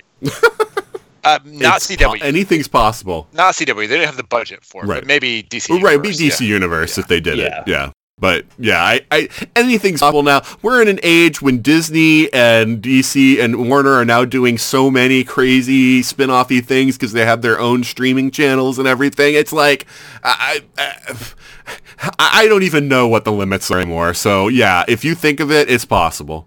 Yeah. There are no limits. There are no limits, but I mean, but going back to the Flash, though, I mean, like I said, seeing John Wesley Shipp as the Flash was just so great. Yeah. Knowing that that's going to play up next year in Crisis on Infinite Earths, I mean, if they're smart, and I think they will be, the whole first half of basically at least Flash should be a build up to that moment. Because, as much as it is a story about all the multiverses, it really is the Flash's story to carry. That's the story where, and again, the spoilers, if somehow you guys have never read Crisis on Infinite Earths, which came out in 1984, I'm about to drop a huge 35-year-old spoiler on you here, but that's where Barry Allen officially dies. Like, he dies in Crisis on Infinite Earths. That's the reason why he never comes back. The story goes, originally the way it was written was that Barry runs so fast to destroy the Anti-Monitor's device that he was using to destroy worlds. He basically became pure energy. And in the original theory, he became pure energy that traveled back in time, and he was able to give a warning to his friends saying, oh God, you have to stop this from happening, oh God, turns into pure energy and strikes himself back in 1965 as the lightning bolt that gives him his powers. Yeah. So he becomes full circle. Now, eventually they rewrote that. The great Mark Waid said he became part of the Speed Force. And the energy of him doing that was what caused the lightning bolt. So that way, it kind of like it's another one of those you have to kind of squint moments. But he's part of the Speed Force now, and he technically died. He went to Speedster Valhalla, and the energy off what triggered the whole loop of the Flash. I would love for them to actually find a way to double down and find a way to do that. But the only way they could have successfully had a handoff is if we actually had a valid Wally West to pick up the mantle, and we don't. Yeah. Well, the other thing is, what I'd really love for them to do, which I know they won't, is to retcon all the creepy Speed Force stuff that they've done as it was actually the reverse Speed Force. And so that way they can leave the Speed Force as Speedster Valhalla instead of no, actually the Speed Force is this creepy manipulative thing that wants to keep you in jail, Barry. Yeah, I mean, they even did that in the comic books. In the comic books, every single time they expand on what the Speed Force is, they screw it up. It's no, it's supposed to be ineffable. You're not supposed to know what goes on in the Speed Force. It's supposed to be a place of bliss that you don't want to leave. And they keep trying to show us what's on the other side. I'm like, stop it. Because every time they do, they screw it up. And if you've ever read any of the New 52 stuff where, Barry goes into Speed Force, there's literally a land that time forgot where dinosaurs are running around. I'm like, what the hell is this? It's so stupid. It's stop it. No, it's Valhalla. People are trying to get out of the Speed Force. We have to survive every day by eating velociraptors. What the hell? And it's just weird. It's stop it. And what they basically have done is they have come up with stories that there can be taints. There are these weird, it's almost like the Speed Fart burps. And when it burps, these weird things happen.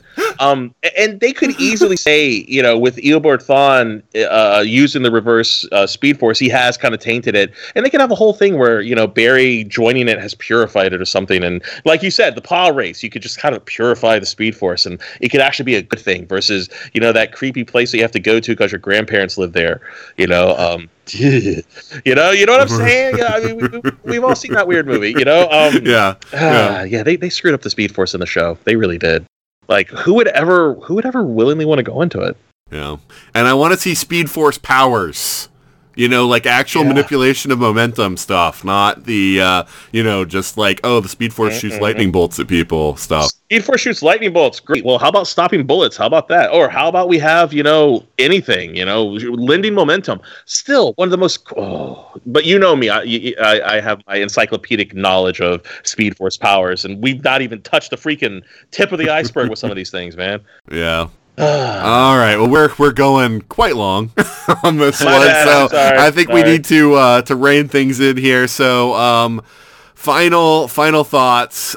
We've talked a little bit about it, so if you don't have anything to add, that's fine. We can just move on. But things you want to see next season. So, Eric, do you have anything to mention that we haven't talked about yet? Oh, yeah. If I don't get Ted Kord, I'm raging. No, seriously, they're doing Crisis. You better finally pay off on Kord Industries by bringing Ted in. There's really no reason for it at this point, especially if you're doing Crisis. Look, as Blue Beetle being one of my top 5 favorite characters, you can't give me Ted Kord without giving me Booster Gold. That's my only caveat to that. Oh, I'm with you.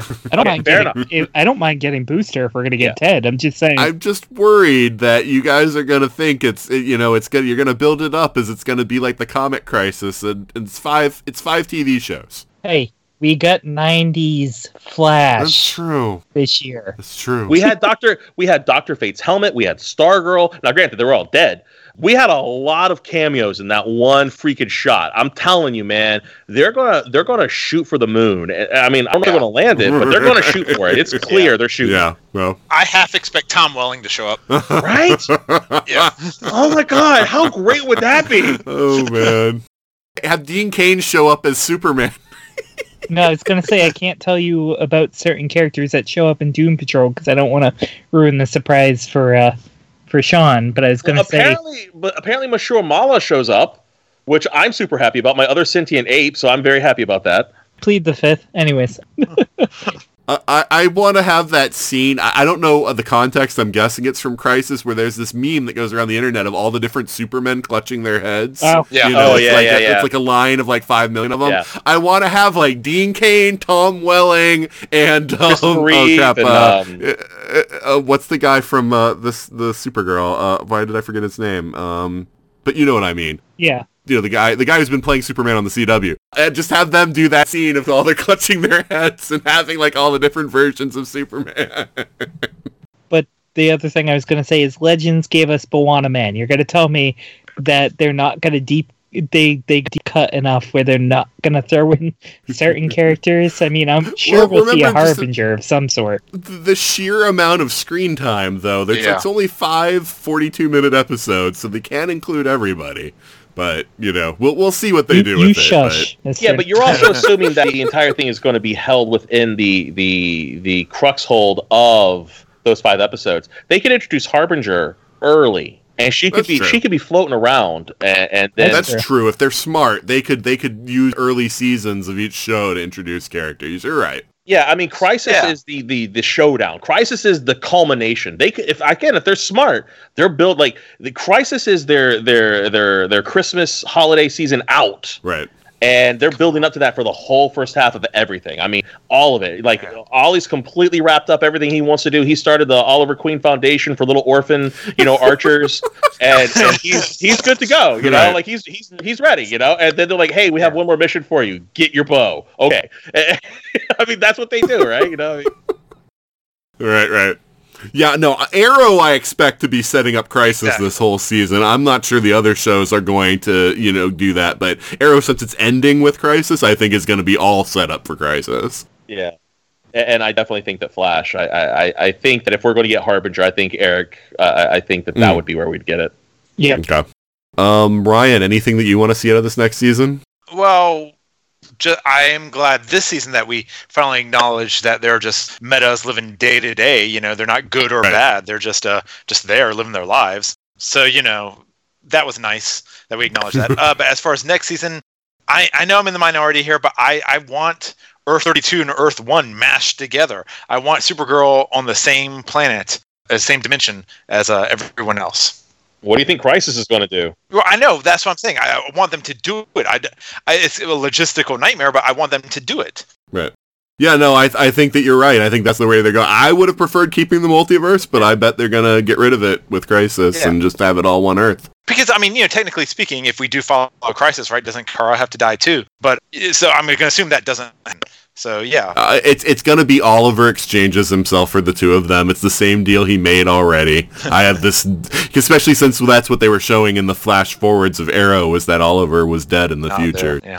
Although, that's just one possible future now, so I don't know. Right. So we'll see. But no, I mean, as far as the Flash goes next season, I really like Nora. I want them to bring her back in some capacity.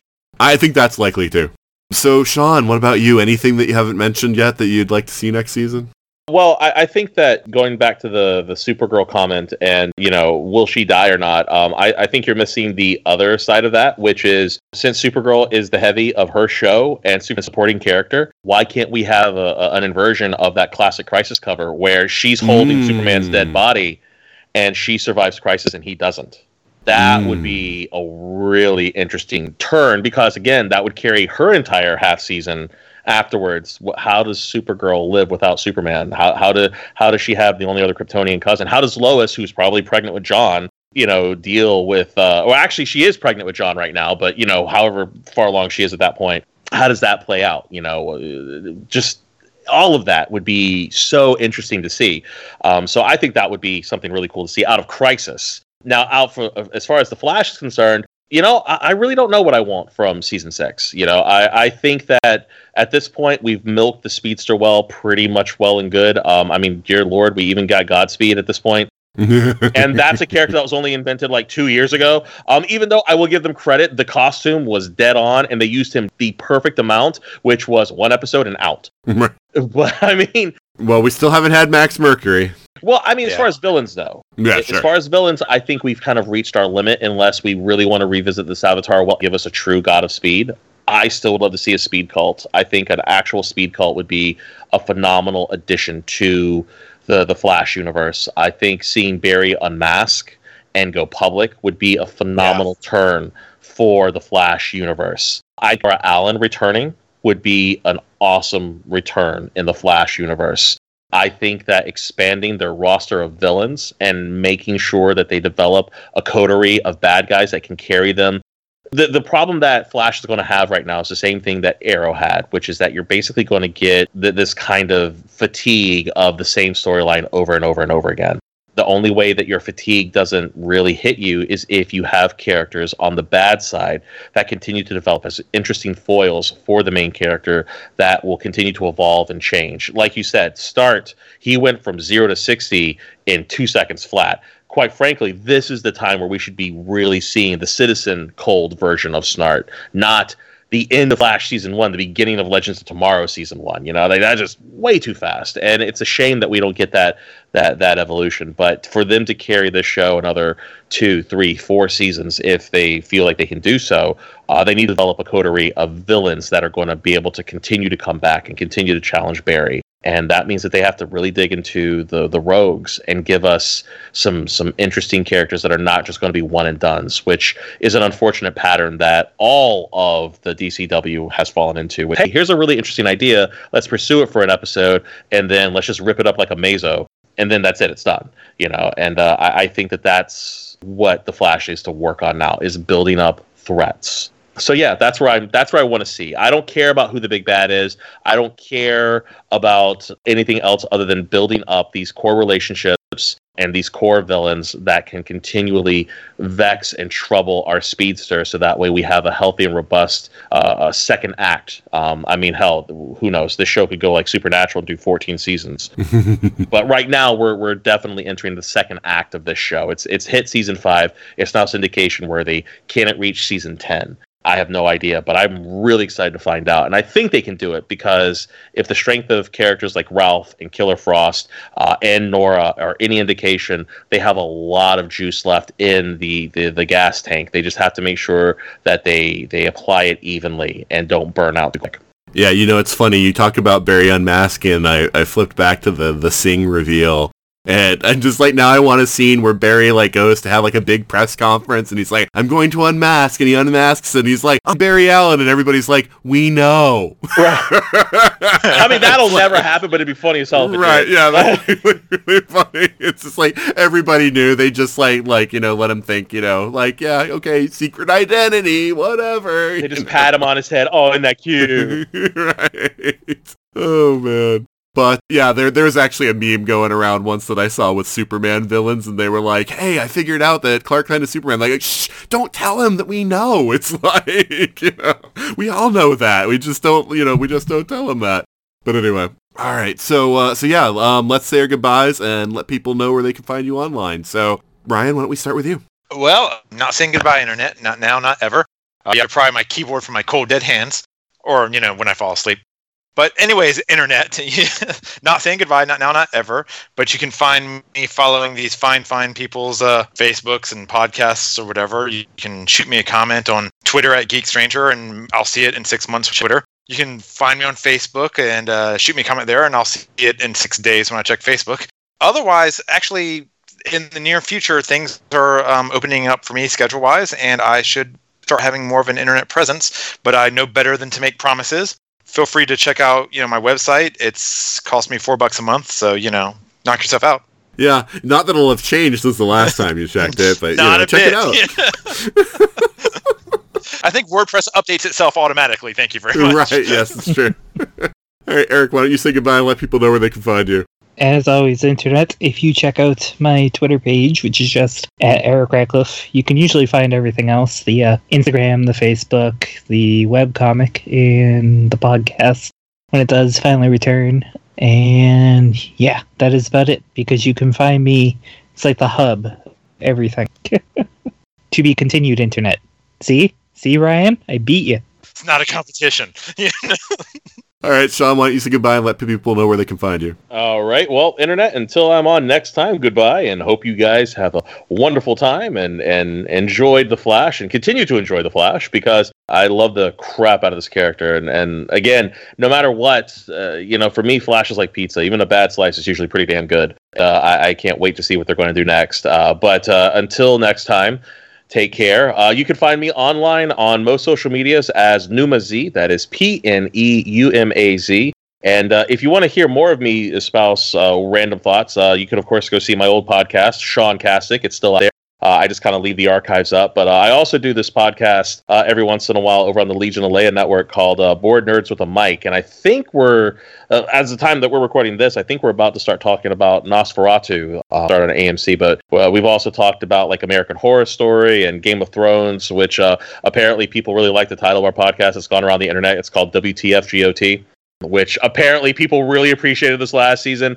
But yeah, feel free to check that out. Again, it's Board Nerds with a Mic. You can find that on most podcast places like iTunes, SoundCloud, all that good jazz. And thanks for having me on. I appreciate being here.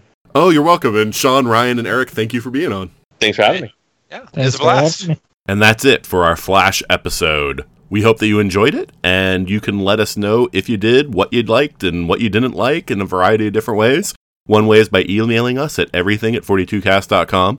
Another way is to go to facebook.com/42cast or to tweet to us at @42cast. You can also go to our website at 42cast.com and leave us a message there. Or you can leave us reviews on Stitcher Radio or iTunes. I know it's been a while since we've gotten a new review, and so I at least would personally be excited if I got another review sometime. I always enjoy reading those. So yeah, just drop me a line. I'd love to hear from you. And I think I would be remiss if I didn't mention the ESO Patreon. It does help all the shows on the network. And so you can find that by going to patreon.com/ESO network. You can find exclusive episodes there. You can also, like I said, contribute a little bit of money to help out all the shows on the network and keep us running. I do want to apologize for some of the sound quality issues that I'm discovering. I know the Black Lightning episode last time was particularly bad. My recorder appears to be chopping off bits and pieces of words. And it's not even that there's just a gap where it was chopped off. It's like it misses certain segments of people speaking and then just stitches them together seamlessly. So it's a weird thing that's going on. And of course, as I've been catching up, I've started realizing that this is something that's been happening recently. It was even on this one, although if you didn't hear it, that's great. But you might have heard a little bit of that clipping on this one, and I don't know why it was worse on the Black Lightning one than this one, but it's something that I'm investigating. Definitely going to try to get that fixed because obviously we don't want to hear that when we're listening to the podcast, although I still think it's possible to follow everything that we're saying. I do want to make sure that we improve the sound quality and make sure to improve the overall listening experience. But other than that, I'm still just preparing for Chicago TARDIS. I've applied to the panels that I'm interested in. I'll have to see what their, what I get assigned to on that. So I'll give an update when that gets closer. But yeah, other than that, that's a wrap for this week. So join us back next week when Katie McGrath will not be joining us. And until then, this is Nathan signing off.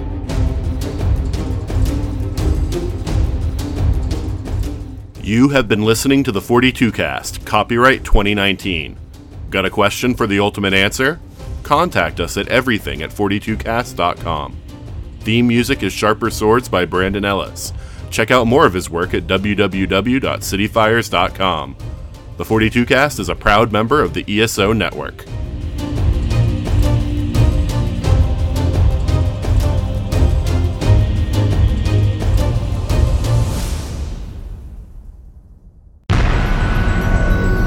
This has been a broadcast of the ESO Network.